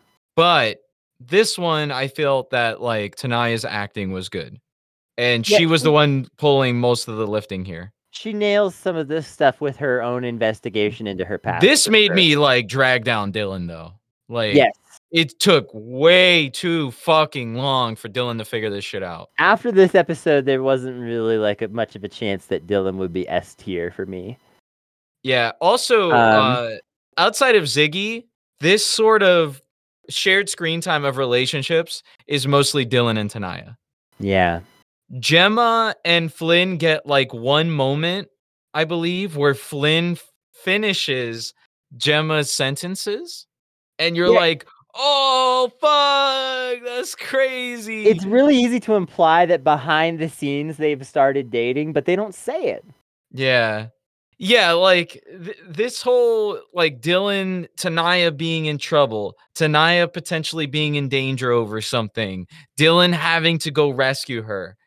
That's all of like the on-screen relationships. Like that consumes the end of this season. Yeah. Thankfully, it's not that many more episodes though. Yeah. So beyond a doubt, Dylan and Tanaya basically try to work together to break into Venjix's palace. And it's somewhat successful. I'm not going to get into all of it because it's like a long, weird plot, and I just don't care. But at the end, this is the most frustrating part of the episode. This episode is also like vaguely a contender for worst, honestly. Is they've like saved Tanaya, and then there's like, it's like a Nick Cage movie scene where like the person that you need to walk to is just like down at the end of like the block, and you're walking down the street, and then they get captured somehow like 40 feet away from you. Yeah, it's a plot twist you saw coming from like 3 miles away though. And it makes sense that Kilobyte would kidnap her, and it makes sense that Tanaya would get turned into a more evil form for the end of the season, and all of that like works, but that scene is stupid. Before we get to the culmination of all of that, because that's basically the end of the season, let's call out the Ziggy episode. Yeah. We gotta talk about it. Like, you know, the Dylan and sister shit is like most of the bullshit. This is the other bullshit that happens. This romance between Ziggy and Dr. K is so awkward. One of the most awkward relationships I've ever seen on screen because Dr. K frequently shuts down Ziggy with like not even as like a sort of like, hey, stop fucking asking me out. I'm getting angry, but more as in like hey, I am literally not into you at all and I don't care how you feel about it or not. You can ask me as many times as you want, but I will always say no cuz I'm not into you. And like he like needs someone to go out with to go to an errand, and it's kind of clear that he's basically wanting to get a date with Dr. K. And so he's like being like, "Oh, everybody else rejected me because they're all doing something else. Dr. K, will you go with me?" And she's No, he like, doesn't beg her. He doesn't beg her. She volunteers, and he finds it really unusual. "Oh, because he thought she was gonna reject him, right?" Yeah, he's like, well, everybody else already said no. I guess you will too. And she's like, no, I'll go out today. And it turns out why is because it's her birthday. Uh, Yeah. And you're and just like, just "Oh, wanted to fuck." like kind of go out and do something. But Ziggy cannot stop thinking about his dick. Yeah, This man needs to get laid so bad that he just turns every moment about this about him potentially getting with Dr. K. he manages to turn it around a little bit before the end of this episode, but here's the problem. The last like 6 or 7 episodes leading up to this, Ziggy has been overly horny in all of them. If you took this episode alone and you hadn't seen any of the others, it's not so bad. It kind of makes sense. And Dr. K is finally kind of letting on that she actually doesn't mind Ziggy in this episode a little bit. So it's like this resolves some of that finally, thank God. But it's so cringe when for like 10 episodes, maybe even, Ziggy has been like overly horny in every episode, and Dr. K is like, I'm not into you. But It apparently she felt was lying. undeserved. It felt really undeserved. It felt ridiculous. It felt like if they had done that romance from Lightspeed badly. You know? Like, because you had the Joel and Miss Fairweather thing going on where Joel sometimes was like a little too inappropriate at work and would kind of blow it with her, you know?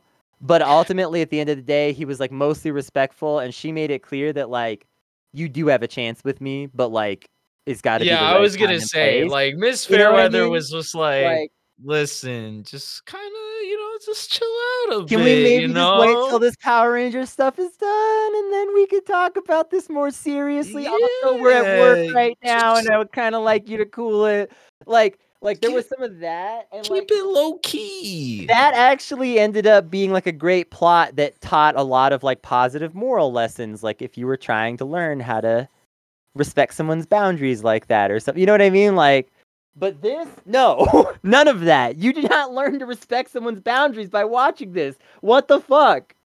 Yeah, it's terrible. I hated that episode. Also, another kind of contender for worst, but it's just like to the average person, it would have created one of those moments where like you and I are like, this is like really shitty. And And someone's going like, actually, I kind of liked it. It yeah, I was thought pretty this episode funny. was okay. And like, again, Dr. K finally starts to let on that she does like Ziggy in this episode, and Ziggy isn't as completely cringe as he's been in some previous episodes. So it's like on its own, I don't think like a random watcher would have had as strong of a reaction to it. But in It shouldn't context, work. It shouldn't work at in all. context, That's my fuck. thing.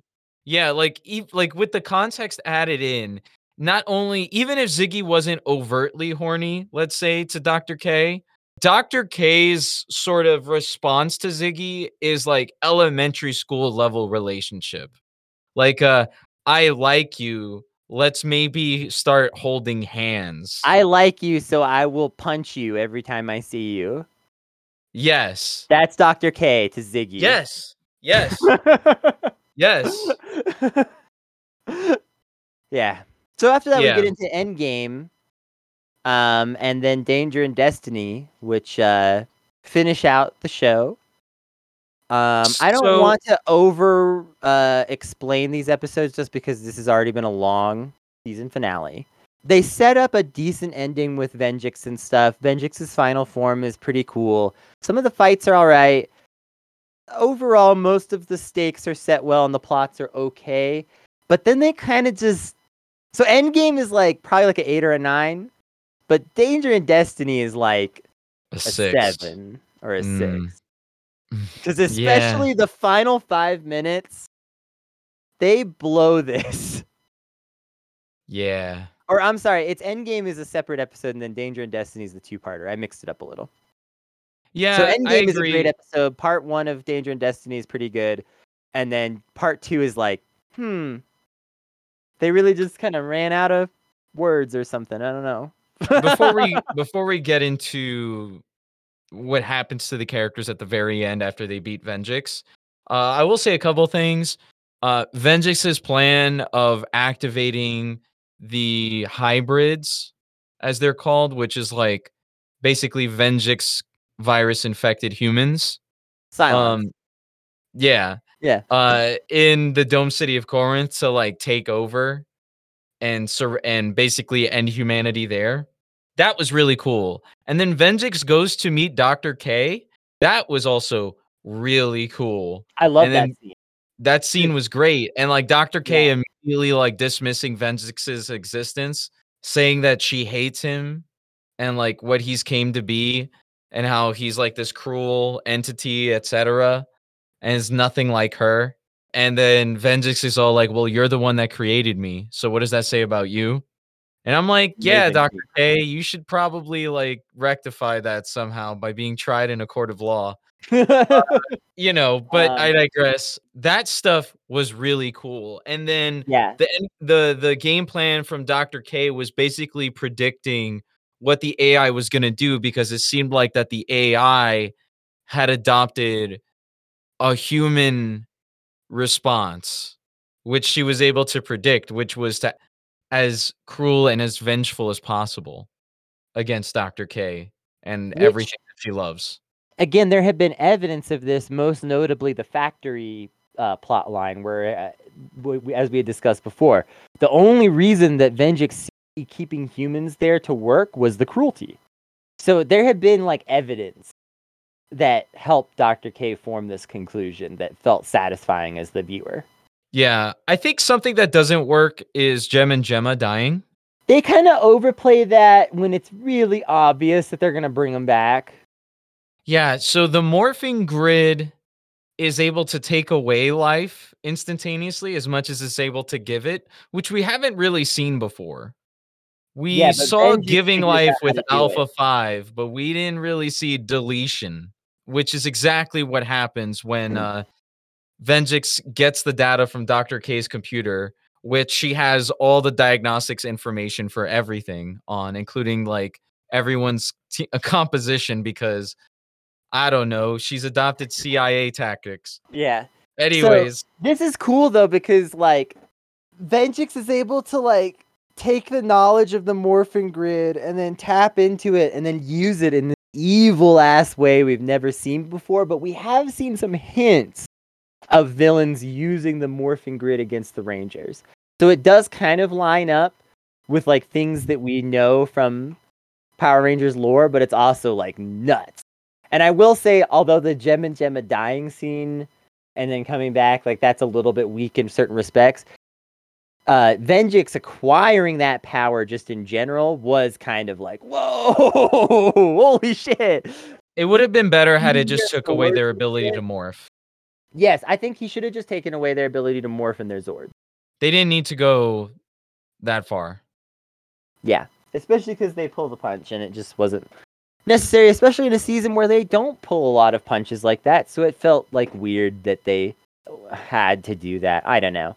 But yeah, the hybrid stuff all really cool, and I do want to make note of something that we mentioned in the best and worst episode, which is that Corporal Hicks was a hybrid. Remember how he was a little too curious about stuff sometimes? Oh my god. Yeah, that was cool. Yeah, that was cool. Also, Vasquez turned out to be a hybrid from the Women Rock episode. Yeah, that was pretty cool. I like the whole government building spire falling down on the Venjix, destroying him. That was very like classic action movie kind of stuff, and it just worked pretty well. Yeah. But then we get into like the character wrap ups, and holy shit. What the fuck? So some of the character wrap up stuff is like not all bad. Like them turning in the Morphers was like a fine scene where they're kind of like, "Hey, this era of our life is over," whatever. But then it's like, "What are y'all doing after this? Oh God, oh no." Yeah. Venjix is hiding in one of the morphers. Yes, that's cool. That was actually Pog. Yeah. That was the very final thing that we see. Was that ominous ending, which like made me feel like, oh God, they have to bring RPM back eventually. Like do an RPM sequel season. How cool would that be? And it's like set like 10 years or 20 years later, and like they've like somewhat rebuilt society, but also a lot of things are still a little bit like kind of messy and whatever. And I don't know. That could be really cool. I'm not gonna lie, it could be cool, but it could also be a little bit too much for our current times. True. But I look at it as like if they did it like kind of like how some of the later Mad Max movies like build off the concepts of the early Mad Max. I don't know. There's some ways that they could make this really cool. Hell yeah. And so that made me kind of pog because I was like, oh shit. The red light. But Yeah. outside of that, a lot of the other stuff was not cool. Dr. Let's start K with and Scott. Ziggy were We're gonna start with so let's that. start there, I guess, because it wasn't the worst of the bunch. Okay. So Ziggy goes, "Hey, you know how you brought Gem and Gemma back from the morphing grid with a bunch of keystrokes? Let's monetize that." That's not Yay. their ending. Yes, it is. No, it isn't. They start a school. Yes. So then Dr. K is like, actually, let's start a school. And then Yeah. they announce that they're going to do a school together Yeah. for little kids to learn how to program, to learn programming for using the morphing grid as their language. What could go wrong? Yeah, so they start a school. Here are Which the is like, ethics of programming in morphing grid. considering it's already clear that Dr. K is not gonna like really deal with the implications Honestly, of that Ziggy shit. was like libertarian right before this school comment, so let's just leave it at that. This is like a plus for Ziggy, and sure, why not? They're together. Fine. At least it's Whatever. not awkward in this final scene, like completely. Yeah. Fuck. Scott gets a terrible ending. What's Scott's ending? Scott just becomes the Eagle Squad captain like his brother used to be, which just feels like a step down from Red Ranger. Like he's excited to like make his dad happy, but it's like, dude, I thought it would is take not Corporal cool. Hicks's job. No, he gets his brother's old job. I know, but I was saying is I was hoping he'd take his dad's job and just run the whole place. Yeah, That would have been cool. If his dad had been like, son, I'm retiring. A lot of people have talked about it, and we think you could be the person to take over for me. You saved the remnants of humanity. Like, you were a big part. You were the leader of this whole entire operation that helped save humanity. Yeah, Scott's Take legit my job. great. Yeah. Yeah. Like, but instead it's just like, you want your brother's old job? I finally kind of like you, son.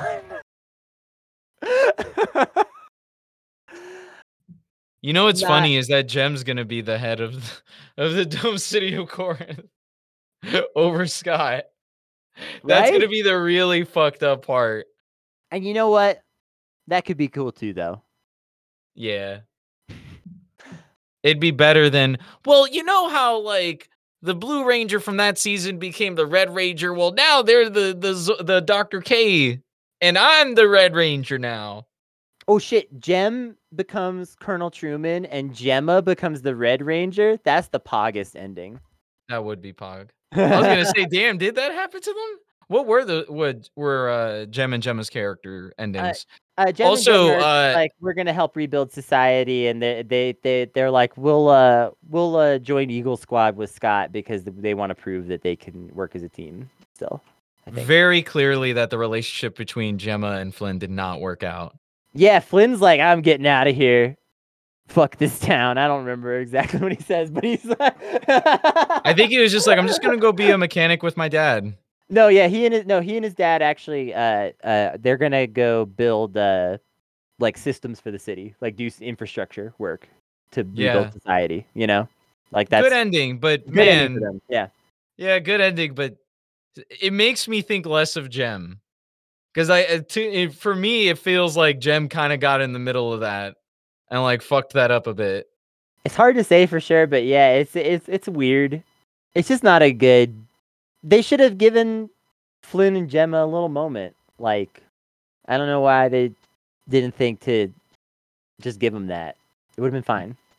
Yeah, so let's move on to the biggest what the fuck ending. And then, so all of these Wait, have been like semi reasonable, even if they kind of sucked. But then we get to the one that doesn't make sense at all. All right, so before this, I was ranting with Kennedy, and I was like, listen, like this is an overtly sexualized relationship between Tanaya and Dylan. Like you cannot like the the sexual tension between those two is insane.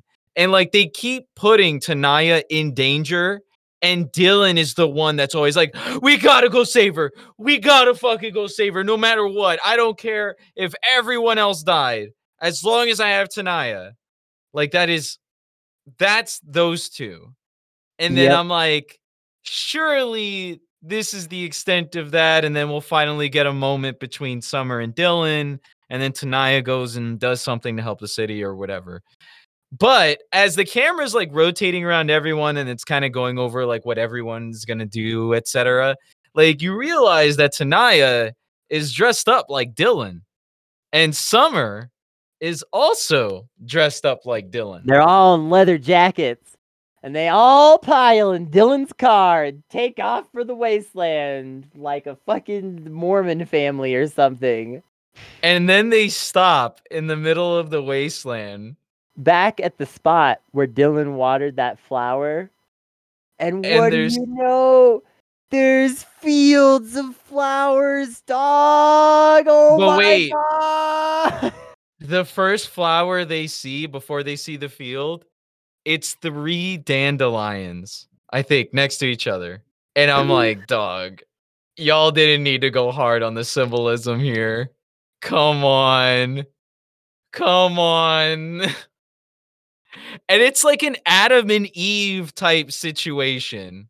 Yeah, where they're like, look at this valley of beautiful land and water and flowers. Let's go repopulate humanity. It's like the vibes are so off. It's so bad. And like also the problem is like they could have even kind of saved this if like just like have Summer and Dylan just like kiss. Like fucking A. No attention given to Summer. None. Absolute none. All right, Ranger rankings. This is a tough one this season. Like they're all pretty good, but like which ones Ziggy's of a them C. actually excel? Oh yeah, not Ziggy. Ziggy's like a B or a C. I think he's like a low B for me. I don't think he's actually like a C. His early stuff is where he shines. After that, he completely falls off. Becomes horny every single time they put him on. C. His one-liners are pretty good though, which I guess kind of makes up for it. But like, dog, like there's just a lot of like bad shit in here. Very libertarian, right? If you binged it a little less though, and like watched it a little slower, you'd be like, he's a low B. Like, because actually he does get a lot of like scenes where he shines more so than a lot of other characters, even if he's drugged down by the bullshit. I think he skates by more so because of his background and his past, more so than his present actions. His quips are fun though. I do like the way he says RPM, get in gear. And like every time without fail, no matter the situation, he says it like that every single time. He also Right. sells well being the worst ranger, but like in Yes. a fun way, not in Yes. like a oh I just suck way, but in like a Billy way. When he is being horny, though, it's really annoying. Yes. And unfortunately, that's like because they like threw humor in other spots. They were like, Ziggy, you're horny, brother. So Summer, I think is also a B, but like a high B, and it's mostly just because she gets neglected. Low B. If she had more screen time, she'd probably be higher, but like that screen time would have to be not related to Dylan. Yeah, agreed. Dylan, I think, is also a B. Dylan's still an A for me, even if like Mard at one point he was gonna be S tier. Like he has some of the funniest lines in the whole season, amazing like quips and stuff, and like also a lot of the most heartwarming scenes in the season when like especially like when he's like struggling with his past, but then he's like no, you Rangers are like more important to me than that stuff. It's just like when he meets up with Tanaya, all of a sudden it's a train wreck. You've he's But that's also you like the gotta very understand end. that's like you're literally describing two halves of the season. No, he literally doesn't meet Tanaya until like episode 25. Like the really awkward shit does not happen till the very end. I think the really awkward shit starts to happen in the middle with the sister shit. Like I said, the plot line was already revealed for that in the very beginning. I caught one moment, you caught a completely separate But you're moment. talking about the writing of the season now. I'm talking about the But character. that has to do with Dylan's A character. lot of his scenes are still good before that. Like when he's grappling with like, I don't know when I'm gonna become a machine and PTSD. shit and the PTSD and stuff like and also again, a lot of the very best quips and like a scene that we brushed over in one episode is like there's this whole part where like he and Scott chain themselves together and like that the dialogue in that alone is like some of the best dialogue in the whole season. Yeah, that was pretty good. It's just at the very end though when he actually meets up with Tanaya. He just turns No. into cringe mode. Well, yeah, but I mean, it kind of like falters the ending. It fumbles the ending quite a lot. Not to mention, he's in a polycule with his sister and Summer. I just still think I think he's an A character overall because most of the episodes, if you watched like everything up till like episode 24 and then just stopped, you would pretty much say that Dylan is S tier. No, I still would have put him in A. I'll give him A. I'll give him low A. I think that's fair. I think that's He fair. would probably be my new bar. Well, no, because I think Andros is A, and Andros is always my lowest like A tier. There's a clear cut difference between like the Sixth Ranger in Mystic Force and Andros, right? Like in terms of like writing quality, I would say, and like consistency and plot lines. So I would say, yeah, he's definitely low A. He's like right above Andros for me. He might even be the new bar for A, Yeah, honestly. I was thinking that maybe. Yeah, Um, because the sister shit, like, y'all don't understand. Like, episode 25, there's still 26, 27, 28, 29, 30, 31, 32. Like, that's still like a good chunk of the season like his brain just goes like sister, sister, sister, sister. I love my sister. She's my sister. I need to save her. Like, it's it's too much. fucked. Thanks, Disney. Gem and Gemma. Gem's probably B, Gemma A. I'm gonna go stronger. I think Gem is like mid A and Gemma is like high A. Cause Gem's episode with Scott, amazing. Like really solidified his character. And even if there's like this kind of truther stuff that we can read in about like what happened to Gemma and Flynn's relationship, that happens behind the scenes and we have to speculate. Whereas like Jem and Scott, like their like bonding episode, like that happens out in the open and it's an amazing episode. And I think that really I liked Jem overall, but that episode really solidified him as just like very strong character. And especially like their addition to the season was so necessary and made it Oh yeah, it really needed it. really good in terms of after I the wanted Ranger the arc, Go Onger bus you to know. be a longer segment. We Yeah, needed the Go Onger bus the for Go like Longer bus is A tier. another 5 episodes. That Uh bus is an A tier Ranger. yeah, yeah, I'd be willing to boost up Jem from like a high B to an A. He's just above like Dylan and Andros, yeah. And it's really it all relies on that episode of Jem and Scott that's just so good. Yeah. Gemma has one really good like in-person fight scene, but she does the same fighting style or they use the exact same footage for her in the fighting and it made some of the fighting sequences feel repetitive. And not only that, but the fighting sequences around the time that I was giving her like a lot of show sucked. Like it was a lot of jerky cam. Yeah. I will say this though, her voice acting for the fight scenes, amazing. She would like Yes. let out these crazy ass whoops. Yeah. Yeah. Uh Like I totally like some of that was very fun. I don't know. And I just liked also a lot of the scenes with those two characters together really helped too. Like even if it was like a side scene a lot, like it would be very funny a lot and just like interesting and quirky in a way that was like I don't know. It definitely appealed to me as the viewer. I can give her a mid A. I would say Gem low A, Gemma mid A. I would say Gemma, if she had had one more really solid episode, would be like a S contender for S contender. tier. Yeah. Yeah. Yeah. Scott. I think Scott's an S. I think he's mid A. I thought Scott was actually a pretty remarkable Red Ranger. I thought that he had like a lot of internal conflict that was interesting, but also like he was pretty good about not letting that bleed into his duties too much. But when it did, that was interesting. And like I think there was just a lot there that really like worked. I was like on the fence about this at first, but especially like the more that like I thought about how many of my favorite scenes and episodes involve Scott, I feel like he's low S. I don't really have that much affection for him. I think his character relies too heavily on being a military kid and like trying to get a medal for doing good when doing good is its own reward. And I don't think that that's quite a lesson that he learns. So I'm going to put him in mid A. See, I don't think it's Especially, about the medal. It's just all about his dad, though.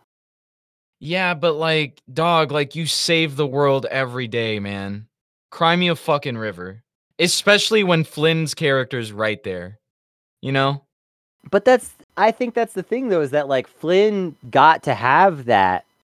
Like his dad, like when Flynn like became a Power Ranger, his dad just like fully embraced it and was like, "You're like the hero and pride and joy that like I never even imagined I would have."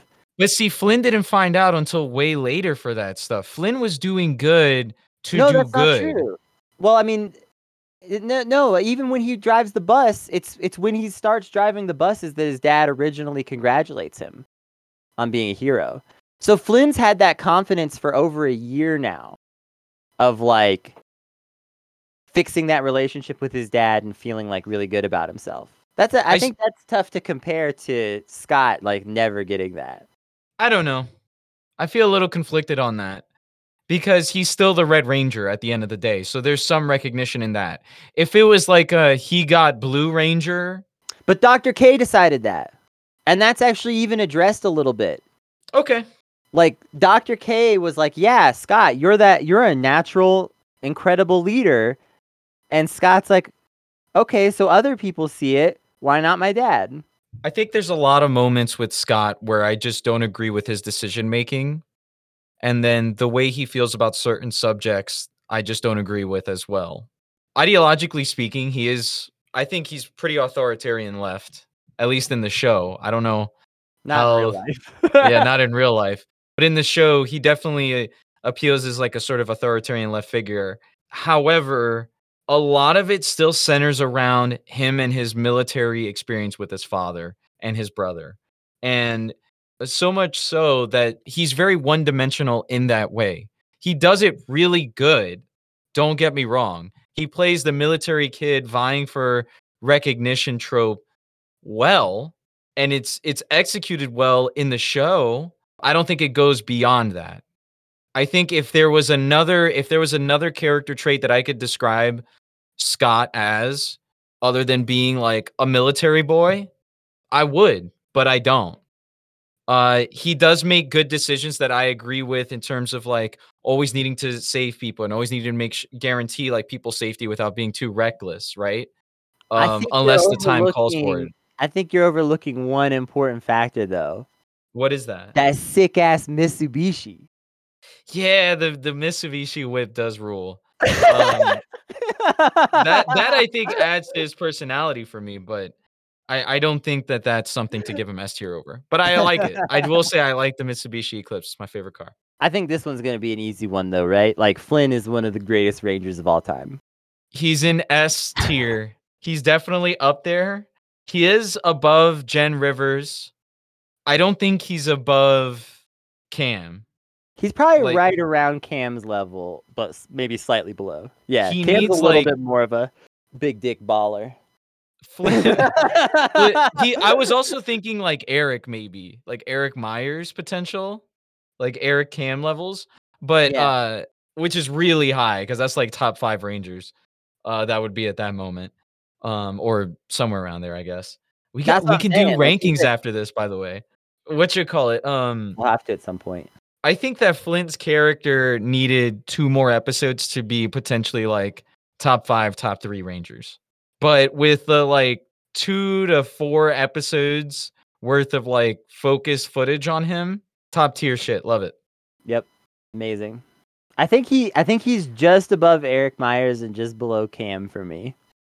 That's crazy. Eric Myers is like primo shit. I know, right? I actually like Quantum Ranger is heavy underrated. IMO. He's Um cool, but he doesn't get quite enough meaningful screen time after a certain point. Which, like, even though he's incredibly pog, like, Quantum Ranger could have been like the #1 Ranger of all time if he had gotten like a teeny tiny bit more meaningful character development in certain areas. I know I mentioned Dr. K as a ranger. Where do you think she would be if she was on this tier list? I don't know. Dr. K is such a moral quandary because the moment you Yeah, like I posit real world, like, hey, there needs to be justice done type shit, she doesn't hold up as like a believable character. I don't think I can rank her. I don't think I could do it. I think it's just too weird. She would probably be like a B if I had to put her on the ranking. I was kind of thinking that, but like I feel like I would be saying that in part just because of the weird politics of how her character was written, as opposed to like if I was actually just to judge how I felt about the performance and the scenes and stuff like that, I would want to rate her higher. But then that feels cursed to do. So like that's why I'm not gonna do it. All right, season review. You want me to go I've first? thought about it a lot. No, I'm gonna do it. I thought about it a lot. This is a 10. Oh no. I know you don't agree, but you're wrong.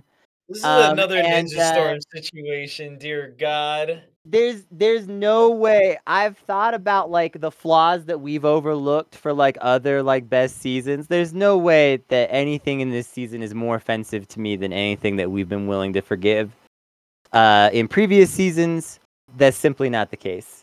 And also, like, there's so many big risks here. They don't all pay off, but with that many big gambles, you really have to question whether the whole is greater than the sum of its parts. And in this case, it totally is. I've never had a season of Power Rangers that everybody in my household wanted to watch as much as this one. Everybody was just like pogging. I was pogging. Like, there's so much cool shit in this season. And like, everybody that we've shown it to has had an amazing, like, blew their expectations out of the water time with it. And I think that there's so many reasons why it holds up well, beyond just like facets of the writing. Yeah, a lot of the writing is really good, but also a lot of the cinematography is really good outside of like jerky cam fight scenes towards the end. A lot of the music choices are incredible. And there's just a lot to really appreciate here. And it's so bold and risk-taking And also, at the end of it all, it's great that this is a season of the Power Rangers. I really feel that strongly at the end of it. At the beginning, like I mentioned before, I was unsure. Should this even be the Power Rangers? But by the end, I felt strongly, no, this is a excellent season of the Power Rangers. Is it great for youngest children? Maybe not. But it is a culmination of a lot of the ideas that make the Power Rangers work best. And it's a great season. I think it's as good as any of my other favorite seasons for sure, or better, and it's definitely a 10 for me. I know you're going to give it like a 7 or something stupid because you're contrarian as fuck about it for some reason. I've been pretty consistent with how I feel about endings and how they play up the end, because I was like that with Ninja Storm 2. So you can't fault me with that.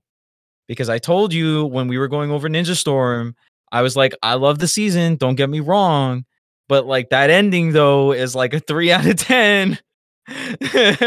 And like kind of really fumbled the bag for like a lot of, because you got to think about it creatively, right? So like a season is made, it sets up a bunch of spinning plates, right? And they're juggling these spinning plates, and they have to, by the end of their performance, need to be able to stop all the spinning plates without anything dropping, right? Theoretically, for that perfect 10.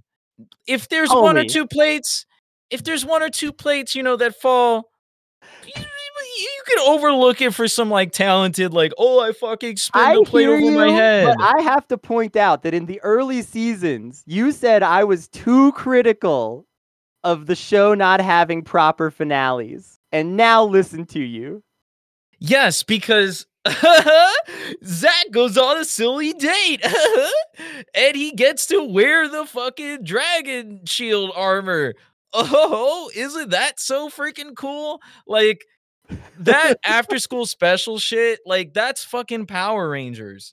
When they all go at the end of the episode and give each other a group high five in the air, freeze frame, you go, fucking what? That's Power Rangers, right? Now, this season, I'm not saying that I don't appreciate it as a Power Rangers season that exists, okay? I appreciate it as a Power Rangers season that exists. I'm very happy that we get to talk about it on this show. And I will say that I like it a lot. I like a lot of the anti-capitalist themes that we especially saw during the Ranger-specific episodes and a bit later. I love that shit. Best that was awesome. we've ever seen in the Flynn episode. Unflinching. Great, fantastic stuff. For this show to be a 10, they would have had to have kept that original showrunner. It is so apparent that when they switched to the second showrunner, the quality dipped in the writing to where it's like you had 20, 21, and 22, which I said was a triple hat of just absolute bangers. After that, the show doesn't reach those heights ever again. It really does not. And there's a couple of episodes in the teens that are also very well done. I think you said Ghosts was one of them. I can agree to that. There was a couple of really well done episodes in the teens, but there's also just like Three's a Crowd. Three's a Crowd is just like, bro, did I really have to watch this episode for like nil character development to actually matter? All for the Zords to combine at the end. It got me like second guessing the filler guide for a minute. There was another episode that was like that later on. That episode is filler. I think we should put that in the guide. You get moments like this where you have the extended plots of the Dylan and Tanaya plotline that ramps up in the middle to like sputter and just stay in the exact same place of stress for one reason or another until he goes, oh, key in my locket. It's the key to my heart. This tune, which is my sister Tanaya. Again, for something that was revealed in the earliest of episodes on two different instances that we picked up on. About it. Move on. And then for him to be in a polycule with Summer and his sister, and there's more sexual tension. Dude, and more. Your favorite season has a cartoon snake tattoo take up like 7 episodes. Just get your Lightspeed. rating Yeah, out and move I was like, on. was that last season? That was Lightspeed. Yeah, it was Lightspeed. Titanium Ranger was pretty bomb with the intro. Yeah, but he was like a dorky character that was not actually good. But his ranger stuff was pog as shit. And that's what made him into the character that he was. 7 episodes of a cartoon snake, dog. Give us your rating and let's move on, because you're gonna regret your rating when we get into the Neo Saban season. I'm not gonna regret my rating. I'm giving it a 9 out of 10. All right. You know, I wasn't ever, I want to clarify this.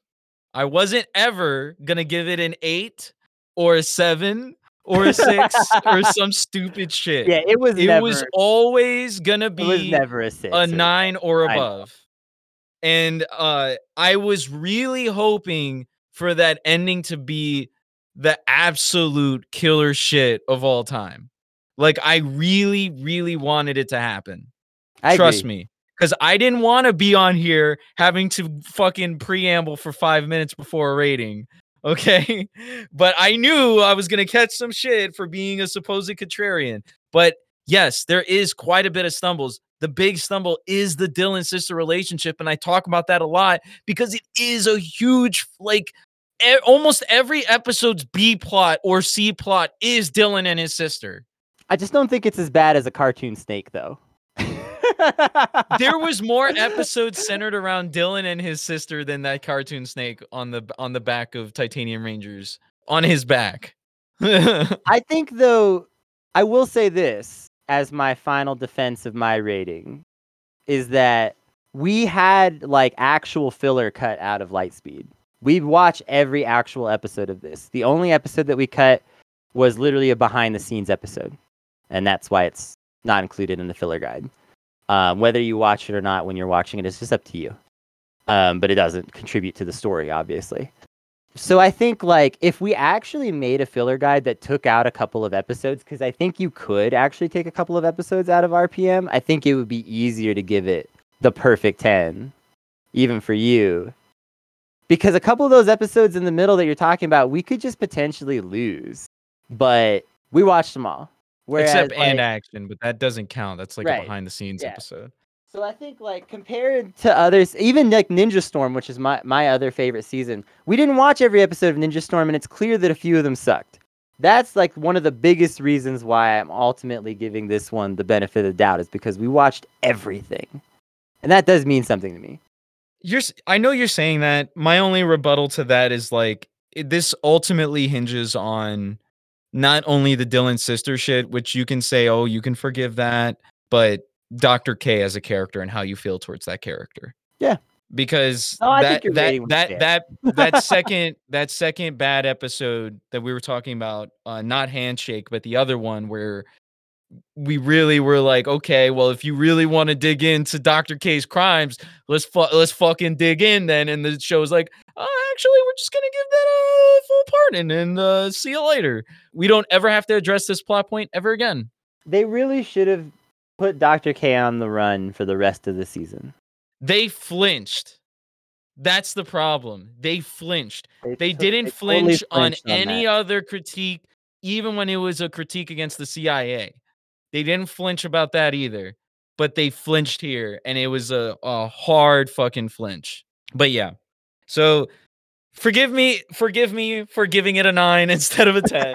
I don't think I'm gonna disagree. I don't think I'm gonna regret that score. I am well aware that we're gonna get into some Saban seasons that are gonna be 1s and 2s. But I think it'll definitely make whatever tier maker we do about it very, very interesting.